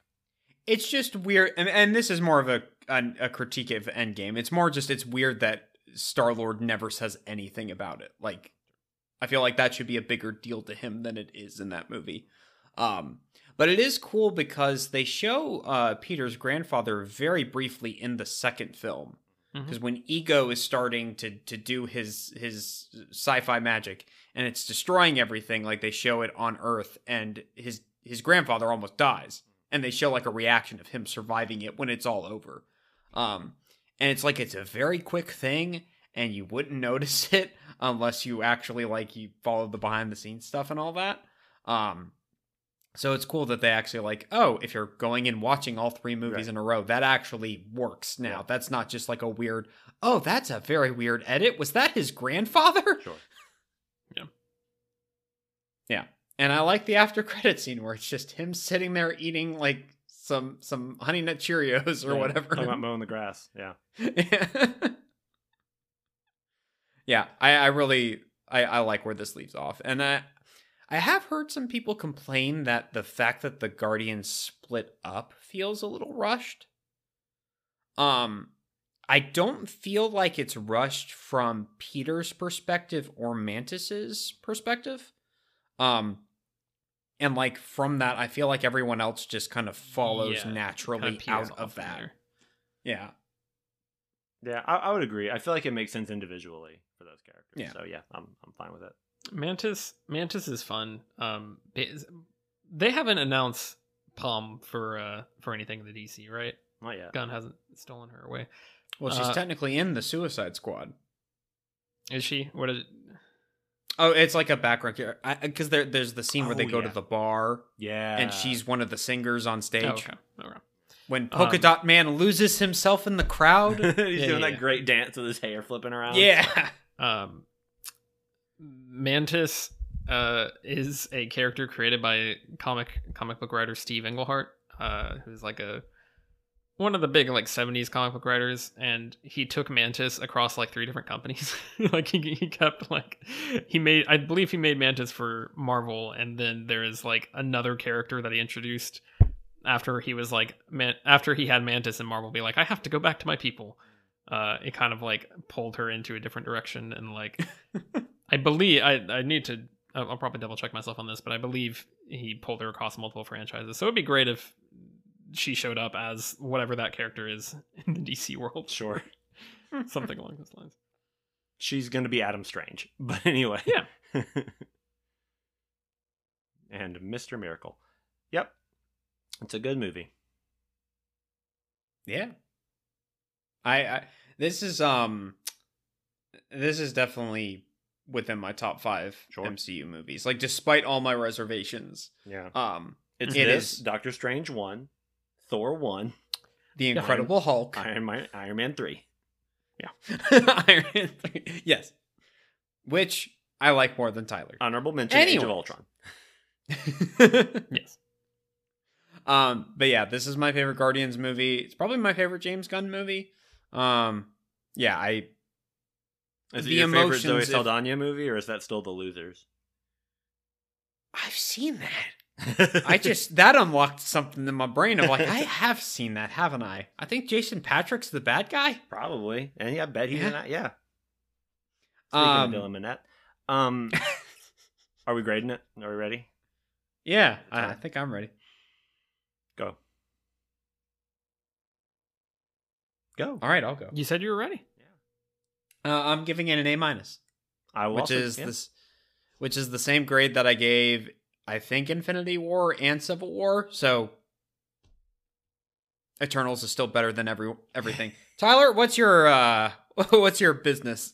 I'm going A+. Hey, there it is. Walking in. I think this is. It probably needs to settle more. The movie came out not even 6 months ago. So I need to let it cool a little bit, because it is. There's also an effect of like, I'm very excited about an MCU movie again. Right. This is nice. So I have to let that settle. But I think it kind of smooths over some of the things that stop me from being like, Guardians 2 is my favorite MCU movie. I feel like it's in like my top 3, up there with Infinity War and Endgame. I'm also just a sucker for the biggest movies. Sure. That's not true. No Way Home is not like my most. Yeah, I like it. It's not super I'm also anyway. I'm also gonna go A-. It's very good. Mantis, the character formerly known as Mantis, appeared actually across 4 different comic book. She was in East of West. No, she showed up, and these are all like minor appearances, but she showed up in DC as Willow, as Lorelei in Eclipse Comics, which I don't think still exists. I could be wrong. And then as oh no, then she was still Lorelei in Image Comics. Okay. And then she was in Bone. But yeah, so they could do it. Be a legend, James Gunn. What did I give Guardians to? Probably did an A+. I'm gonna have to be like, did that a long time ago. Let's see. Well, the first Guardians movie, I gave a B-. You gave it a B. Britain does not have a score for the first Guardians. I've done a recommendation for that. Oh, have you? Well, I forgot to write it down then. I apologize. I don't remember what it was, so go ahead. We'll go back and find it. Don't worry about it. Guardians of the Galaxy Volume 2, I gave it a B, and you gave it an A-. There we go. Okay. That's good. That's what we want. Joseph, that Thor Ragnarok is looking me right in the face. C+, and I like it. All is right in the world. Eternals is the best of the bunch. Britton, do you have a recommendation for that? Hey, I do. I wanted to talk about the MCU a little. Let Tyler talk about the future of the MCU. Oh, let's talk about. Is this a mini review for parts it's not a of review, Secret it's Invasion? a preview. A preview for episode 1 of Secret Invasion. Look up into the stars, Alex. What's to come? It's cloudy. That star is a scroll, and I don't think the implications are very impactful or interesting. It's just cloudy one with star in the sky. He goes like, meh. It's cloudy with a chance of AI. Tyler, what does the future of the MCU look like? Oh, I don't know, because I just feel like they're in a weird spot where I really think that as time goes on, it becomes more and more clear to me that like Phase 3, the real key was having Marcus McFeely writing those like key major ones made, because did they do Civil War? I'm not making that up. They did Civil War, Infinity War, and Endgame. And then also obviously the Russos are on all of those, and the Russos start with Winter Soldier, where it's like, yeah, I feel like you really got to have that like core creative voice. It's something that happens in the comics a lot, where like if you don't have one series that's like, oh, this is the thing that, you know, everything else is kind of centering around for Marvel or DC, then it's like things feel a little bit aimless.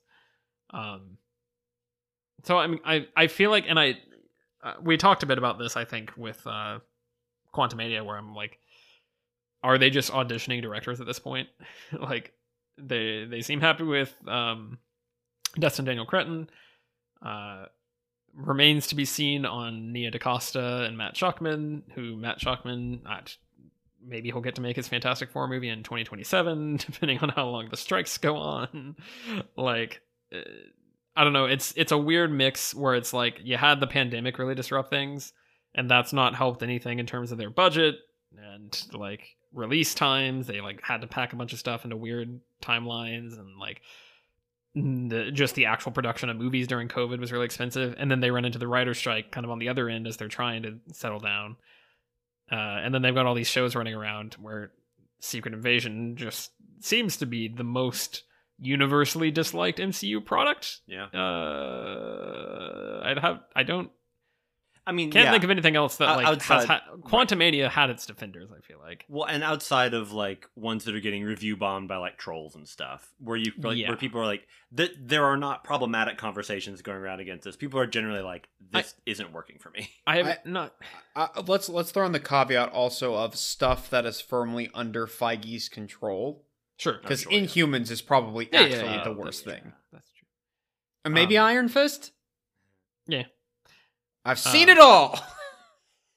But like, yeah, it's weird, and it's like maybe Loki season 2 will be really good, and they'll start leaning on those guys. I want to say the writer for Loki also did Multiverse of Madness, which a lot of people were iffy about, but we liked. So maybe they'll stick with him. I don't know. I think he also, no, I'm thinking something else. I'm thinking of something else. I'm thinking Quantumania and Rick and Morty had a share. Yeah, that guy is allegedly maybe no longer involved in CU properties, as is probably the director of that movie, whose name I've already forgotten. Peyton Reed? Todd Phillips. Yes, Peyton Reed. So I don't know. It's really, I feel like the longer they go without finding that like hit, because it's like, okay, you got James Gunn, now he's going. Wakanda Forever was good. Yeah, but Coogler's always kind of been like, I'm in this corner. I'm doing Coogler's steady. Is that going to be the thing that, is he going to be the person you stick with? Because I feel like you got to get, I don't know. I think it's really having that like director-writer pairing to be like, these are the people who kind of have the creative vision for how to make sure that these things actually work when they all come together. And the longer it goes on, the more I'm curious and concerned about what they'll land on. The Secret Invasion is the thing that's, I think, been most like, yeah, you know what? Could this all go wrong? But it's also, I think, probably a good thing that DC maybe will get its act together and then carry on from there to give some competition to Marvel and make them be like, crap, we got to make these things like really good again. So I don't know. I'm not like doom and gloom in the way that I think a lot of people are like. I think the TV shows have really marred their reputation, because if we were looking at just Quantumania as like the big stinker, Love and Thunder, I think, was at least more divisive, more accepted by some people. Yeah. Than I think probably people want to be too freaking out. But like right now, it's hard to see what's the path forward for like handing the keys to the kingdom to other new people that you're bringing in, and like how are you going to make that work? I don't know. Yeah, I've stayed away from several of the Disney Plus shows, and I think I'm probably going to keep it that way. I might watch Loki, but I don't know what else I'll get near. I don't even know what else we're getting at this point. Like, I don't know what the next things are. But my point is, like, that could be like, my read on the MCU right now is very mixed, like right down the middle. Because in the past, like 2 or 3 years, I've gotten some of the best MCU I've ever seen with like Eternals and Guardians 3, but I've also gotten the worst that I've ever seen with Love and Thunder and Quantumania. So I'm like right down the middle, and I've had stuff that leans, it's more average, but I like it. Maybe like No Way Home or Shang-Chi's a little bit better than that. And then you've got kind of going the other way where it's like Black Widow, or even like Wakanda Forever would be more on the Shang-Chi side of things in terms of like, it's not fantastic, but it's really solid, and I do more with that, please. So like there's still a lot of potential there, but I feel like I would be more pessimistic if I really like dived into all the Disney Plus shows. Yeah. I feel like I would be like, I'm even more tired. I already feel tired, but I'm done. Thanks. Yeah. I just imagine James Gunn is Toby Stevens at the end of Die Another Day, and he's got the parachutes, and one is labeled DC Future, and the other one is labeled Marvel Future, and Kevin Feige's on the ground, and he goes, "Oh look, parachutes for the both of us," and then he throws out the Marvel Future one, and he goes, "Whoops, not anymore." Did you enjoy watching me and Tyler try to remember that scene from Die Another Day? I was like, eventually it will click for one of you. More or less. I mean, you gave the context. Yeah. It works. It works fine. It is interesting because I think the most interesting stuff that they've got left really is the cosmic stuff. Like, I want to see this Guardians team and like whatever they're going to do with Fantastic Four. And, well, there's like, apparently half a Celestial sticking out of the ocean somewhere. Nobody's talking about it. Do something with that. Yeah. It's gonna be a theme park. It's gonna be a theme park, Alex. They're gonna turn the dead Celestial into a theme park. Get ready for it. Here's my pitch. What's the name of the big Celestial who like scoops up all the Eternals at the end of the first movie? He's like, I'm gonna judge you because you messed up my plans. Dennis. Is it Arishem? Yes, I believe it is. Okay, I want Eternals 2 Electric Boogaloo to be a giant cosmic courtroom drama. Yeah. And I want them to pull in Charlie Cox to be the defender for the Eternals. All right. All right. And Lee Pace is the prosecutor. I call as a character witness Kit Harington. We brought him back. He's still here, folks. He's got a my sword. now. Cool. And Mahershala is here too. Why? I mean, Yes. we'll take him, but why? It really is like they spread all these seeds so thin that they're with the writer's strike, there is just no way that they can actually like pull them all back together. Yeah. Like some of them are just gonna have to drop at some point. So I'm just like actors will move on and stuff. Like I'm curious how they'll play out. I mean, they'll move on until eventually Marvel finds need for them again. Sure. Like, I know Harrison Ford is obviously a General Ross now, but isn't Liv Tyler coming back? I think that's been rumored, suggested. I mean, Tim Roth, Yeah. another good example. Like, yeah, bring it back. Maybe you're right. Maybe they're gonna Incredible Hulk this whole phase and just be like, we'll eventually get back to this, but we Or, don't like what we've done right now. Or they'll bring back Tim Blake Nelson. Isn't he coming back too? I think that's rumored. Yeah. I think they're like, all right, let's finally do some stuff with that movie. Buster Scruggs himself has come to the There we MCU. go. There we go. Sure, Delmar is back. Oh my god. Yeah, Um, I don't know. I'm not super optimistic, but at the same time, I'm like, maybe they surprise me every once in a while. Yeah. I liked Multiverse of Madness. That's one I forgot. I like that one a lot more than I was expecting to. So It's fun. I don't know. We shall see. I think I did. I do want to float this idea. This is my last note, and then we can actually do recommendations. I just wanted to make sure we got over 2 hours on this podcast because it's been a while. You know, we're in Sure. range. I do believe is it Sean Levy that's doing Deadpool 3? Yes. Do I it have that is. right? It is. Director Yes. of Free Guy and other things. The Atom and I forget- Project. I forget who's writing. Yeah, Adam Project. I forget who's writing that. But he also Tyler. It's not being written. well, it's Ryan Reynolds and him and I think others. Tom Stoppard. Sure. But Sean Levy did some Stranger Things that I liked, even though I did not realize that it was him. Like, He did that in museums as well. He did Night at the Museums. I liked Free Guy. Deadpool 3 is it's gonna have the No Way Home effect. We're gonna get all those crazy Fox X-Men characters. We're gonna get a lot of weird stuff going on. But this time it's aimed at me. And this time it's gonna be I'm for the Alex. sucker. Alex is gonna watch it at least 20 times. So there's like $400 for you right there in the box office. I'm gonna walk out of that movie and be like, I'm the bad guy. I hated this. Give me 20 more tickets, please.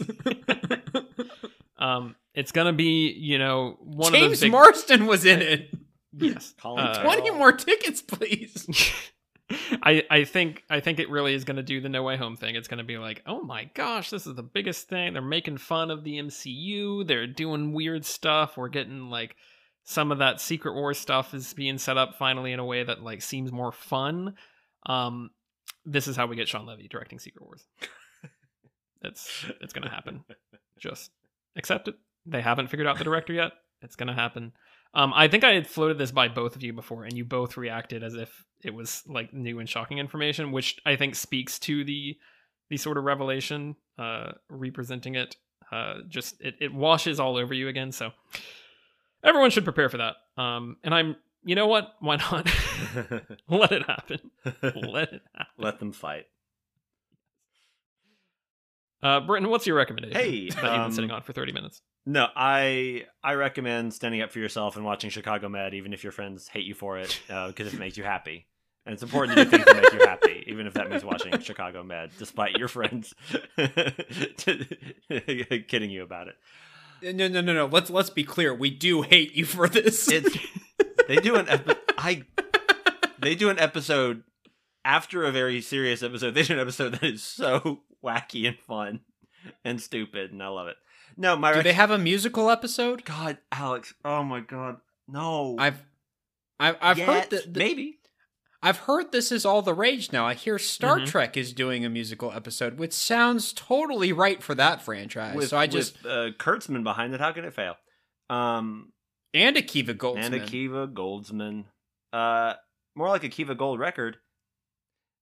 No,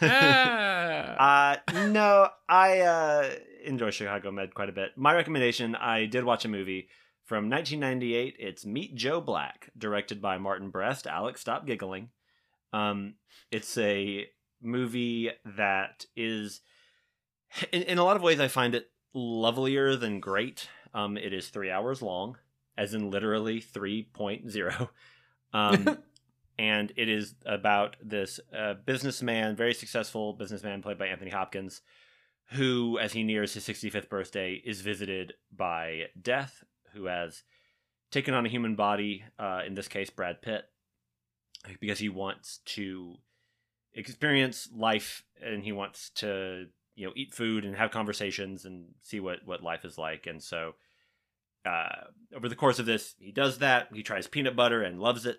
And he begins a possible romance with Anthony Hopkins' daughter, played by Claire Forlani. And it is a movie that I think there are two big caveats that I have, which are there are two sequences that are over the top, but still very earnest, so they end up just feeling silly. It's a very, I think it's a very amusing performance from Brad Pitt. He hadn't at this point quite gotten to the point where he was just hitting like Ad Astra, Once Upon a Time in Hollywood, Tree of Life, like just knocking them out of the park left and right. But it is a very amusing performance, and at times it's very, very funny. Like he can be very funny in this movie. But there is a scene where to comfort a woman who is, I believe, Jamaican, he starts speaking in like Jamaican dialect to her in the accent, and that's it's funny, but I don't think it's supposed to be. It's kind of like the scene in Miracle on 34th Street with the Dutch girl, but like, stop it. And then the scene where the character played by Brad Pitt, who dies so that Death can have this body, that's kind of cartoonish. But the thing I like about the movie is that it feels like a very old movie in that the scenes are long, like they play out. The takes are long. The camera rests on the actors and lets them make facial expressions and react to each other and gesture and think. And you don't get the sense that like it's just actors doing a line of dialogue cut. You get to see Anthony Hopkins like make facial expressions and gesture, and kind of like Westworld, like it's a really beautiful performance from him. And Westworld, I think, is incredible, but this is a movie that's more like watching a great musician play a perfectly fine piece of music where you're like, this is not up to his standard, but I'm getting all the things that are great about him. And it's so easy to appreciate what is great about him, even if I know that he's been in better things. They're both really good. Jeffrey Tambor is actually quite lovely in it. Marcia Gay Harden's very good. And Claire Forlani, it gives a really good performance. And full disclosure, she is the most beautiful woman I've ever seen in a movie in this. Like, jokes aside, she is astonishing and always has been to me. I just am completely in love with her in this movie. And so that's why, one of the reasons I've watched it more than once. But it really is a movie that to appreciate, and Brad Pitt's, pretty good looking guy himself. To appreciate what he and Hopkins are doing in this movie is really interesting. They actually work pretty well together. So it's a movie with a lot of tenderness. The ending takes too long. But it's just lovely. And so, get out there. You don't have to watch it in 3 hours to get it. Chop it up. Do it however you want. But it's a movie that I've had in my life for a long time, and I'm quite fond of it. So Meet Joe Black.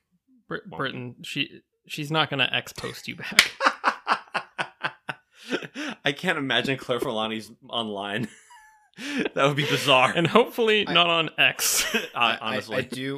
I do appreciate that within the past several weeks, both Britton and I have stated our Hollywood crushes. I've been stating my Hollywood crushes for years on this podcast. But like specifically like the number one for each of us. And then right after that is a joke about how they're not going to reply to us on social media. Yeah. This is specifically, I realize that because I believe in that time, Twitter has turned into X for those who are not aware. Right. Oh, wow. Okay. Little does he know that at the best sleepover in the world, and by this weekend, Rachel Weisz and Claire Forlani like, oh my God, they're talking about you. We guys talking about you. All right, Tyler. And they both kind of sigh and go, but Tyler's married. and then go back to their handsome, accomplished husbands, Daniel Craig and Douglas Adams. Writer of Hitchhiker's Guide to the Galaxy. Claire Filani's like, yeah, we don't have a lot in common, but there's always towels. I believe probably he's passed away. I could be wrong. Quite possibly. Who knows? Point being, All right. it's lovely. All right, Tyler, it's fine. I get it. I know why you skip Small Soldiers. Your Hollywood crush is Kirsten Dunst. The tennis mom who kills dolls with flaming tennis balls. I was That I was was a gonna better say, answer. Well, Copy paste. I was gonna say Tommy Lee Jones. I mean, That's all. Listen, fair. He says, "Jump." I say, "Yes, chef." Alex, do you have a recommendation? Not double Dead Ringers, the TV show where you get 2 Rachel Weisz's. I should watch that at some point. Apparently, not. she's Maybe- great in it. Apparently, she's tremendous. But maybe it's one of those things where it's so creepy. The attraction will be gone. But even aside from that, apparently it's like a brilliant performance from her. Shocking. I already talked about it earlier. The Guardians Holiday Special will be my recommendation. Gotta get on that. I think it works even watching it not during the holiday season. And also it gave me the backstory that Mantis is actually Peter's kind of sister, which is kind of just casually mentioned throughout Guardians 3, but is never actually explained. So that's where that explanation comes from in case you haven't seen it. It's just quite a bit of fun. There's a lot of great just musical numbers that, I don't know, it tells me, it just lends a lot of credence to the fact that James Gunn just has a ton of range where he can just do this fairly kind of sweet, just like relatively simple, Christmas holiday story, which still has kind of the small flourishes of like his more demented sense of humor, I guess. Kevin Bacon's quite a bit of fun in it. He's not in it quite as much as I expected. He doesn't get quite as much to do as I expected, but he gets a wonderful musical number. So When you say musical numbers, you mean more than one? yes, there's more than one. All right. there you go. I'm glad we're close enough to the holidays that I can wait to watch it then, because I do want. I missed it last year, so I'm gonna have to grab it this year. It's also 45 minutes, so I didn't feel intimidated watching it before I started Guardians 3. Sure. I was like, okay, I can No manage appetizer. this. So, yeah, it's quite a bit of fun.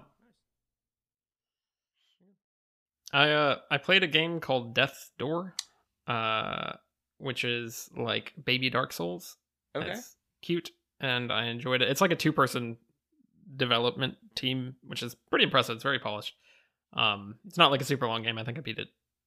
I feel like it ended up taking me like 10 hours, maybe a little more than that. And it was like, I haven't 100%ed a game in a long time, and I did for this one. It was like attainable enough and also interesting enough to keep me going for all the extras. Really, really neat, fun little game. There's some like, there's some like very indie game humor that's kind of like, okay, Sure. I get it. You kind of have to put it in there. But basically, you're playing as a crow, and you're going around and beating up some big bosses and stuff. And there's some really cool boss fights that are, I think the challenge and the difficulty is pretty spot on, especially if you played a lot of the Souls games and have a good grasp of it. It's kind of neat. It's like a isometric angle to it, which bothered me less than I expected it to. There were moments where it kind of was annoying because it's a weird angle to play at, but really neat little game. I don't know if it would actually work very well as a introduction to like a Souls-like format, because I feel like it gives you less options to be able to kind of like figure out how you want to play it. There's like mostly just like 3 main weapons you can choose from, and you can level up a little bit, but it's not drastically changing your characters and your build or whatever. But it's neat, and I am impressed by it, and I applaud it. I haven't played a Souls game, but that actually just went on the PS Plus free for this month. Ooh, there you So go. I was Give it a try. tossing it around. I might have to grab that. Yeah. Hearing you. That's funny. Interesting kismet there. There we go. Next week we're watching Money Plane. That's right. We're gonna watch We're not watching Money Plane. I'm No, sorry. we're gonna watch the Plane trilogy. It's gonna be Snakes on a Plane, Money Plane, and then was it just Plane? What's the one with the really silly title? Plane. Yeah, with Gerard Butler. Is it just Plane? Yeah. Oh my We'll do those god, three. that Or- would be or- amazing. Or alternatively, if we want to be a little more clever, we could finally watch Red Eye. That's true. Wes Craven Sure. did make that. And it's got Cillian Murphy in it. Oh, you talked me into it. But we could now Gerard Butler. Oh, we can watch it nonstop with Liam Neeson. There you go. I ask this every time. Gerard Butler Yeah. did White Hawk. He's in the Fallen movies. White House is White Olympus Has Fallen, etc. Olympus Has Fallen. He did that. There are 3 of those already. Yes, sir. So we don't have to insert Plane to get us to 4. No, We just have those 3. we've got those 3, but we can. But watch we Plane. can We get get to treat watch ourselves. Yeah. Plane. Man, oh my god, Snakes on a Plane. Doing a bunch of like goofy plane movies sounds so good. Do we want to say what we believe we are actually doing next week? We can. We are. It'll help me we accept it. are- It'll help me process it. We are entering Just the. filled You're with gonna. enthusiasm. I'm gonna be You're gonna be fine. the one who's happiest about I this. might be. I You very well really may will. be. I'm calling it now. We are watching and reviewing Transformers: Rise of the Beast. We have entered the period where we are now just waiting for stuff to show up in a way that we can watch it without paying $20 to buy it on some sort of sites somewhere. So, things will keep popping up, and probably we'll get a little weird with the schedule. We'll have some absences coming up for everyone except Britain, who will be the stalwart. But next week... Keeper of the Flame. Yes, next week, if all goes according to plan, we shall be doing Transformers: Rise of the Beast. So if you want to hear us do that, you can find us online at herecomesequels.blogspot.com. You can find us on X at Here Come the Sequels. That's not even at HCT Sequels. There we go. You can find us on Spotify. Did I say Here Come Sequels at gmail.com is our email? You can find us on Spotify and Apple Podcast, all the good stuff. Spotify apparently has ratings now for podcasts, so get on that. No one's rating us on Apple Podcasts, so I guess everyone's just listening on Spotify. That's got to be what it is. So now you have no excuse. Go rate us there. Yeah, I have not. The only Transformers movie that I've reviewed on podcast is Bumblebee. Now, if this Transformers of the Beasts has a robot that throws a chain around another robot, pulls on that chain, and the other robot explodes, we might be talking. I will say, and we'll mention this on the episode next week, when I was growing up, loved the Beast Wars cartoon animated show, loved it so much. That's being brought into this. That might help me love it. It might hinder me. Sure. Only time will tell. And the Allspark. Yeah. But in the meantime, Chicago Med will keep you comfortable. It always does. We don't hate you a for warm it. blanket. It's quite the contrary. It's endearing. No, I know you don't hate me for it. Go watch Chicago Med. I'm Here, going you got a freebie from me. I've been Alex. Season 3 finale. I gotta see what goes down. All these crazy happenings. It's not that crazy. I've been Britain. I have been Tyler. And I don't have anything clever. You're having a good night. Go enjoy a pizza. In the pizza room in Chicago Med. Also, I do remember in the last episode they hinted that a character's dad might have an evidence dungeon and be a serial killer. So it might be the best show ever.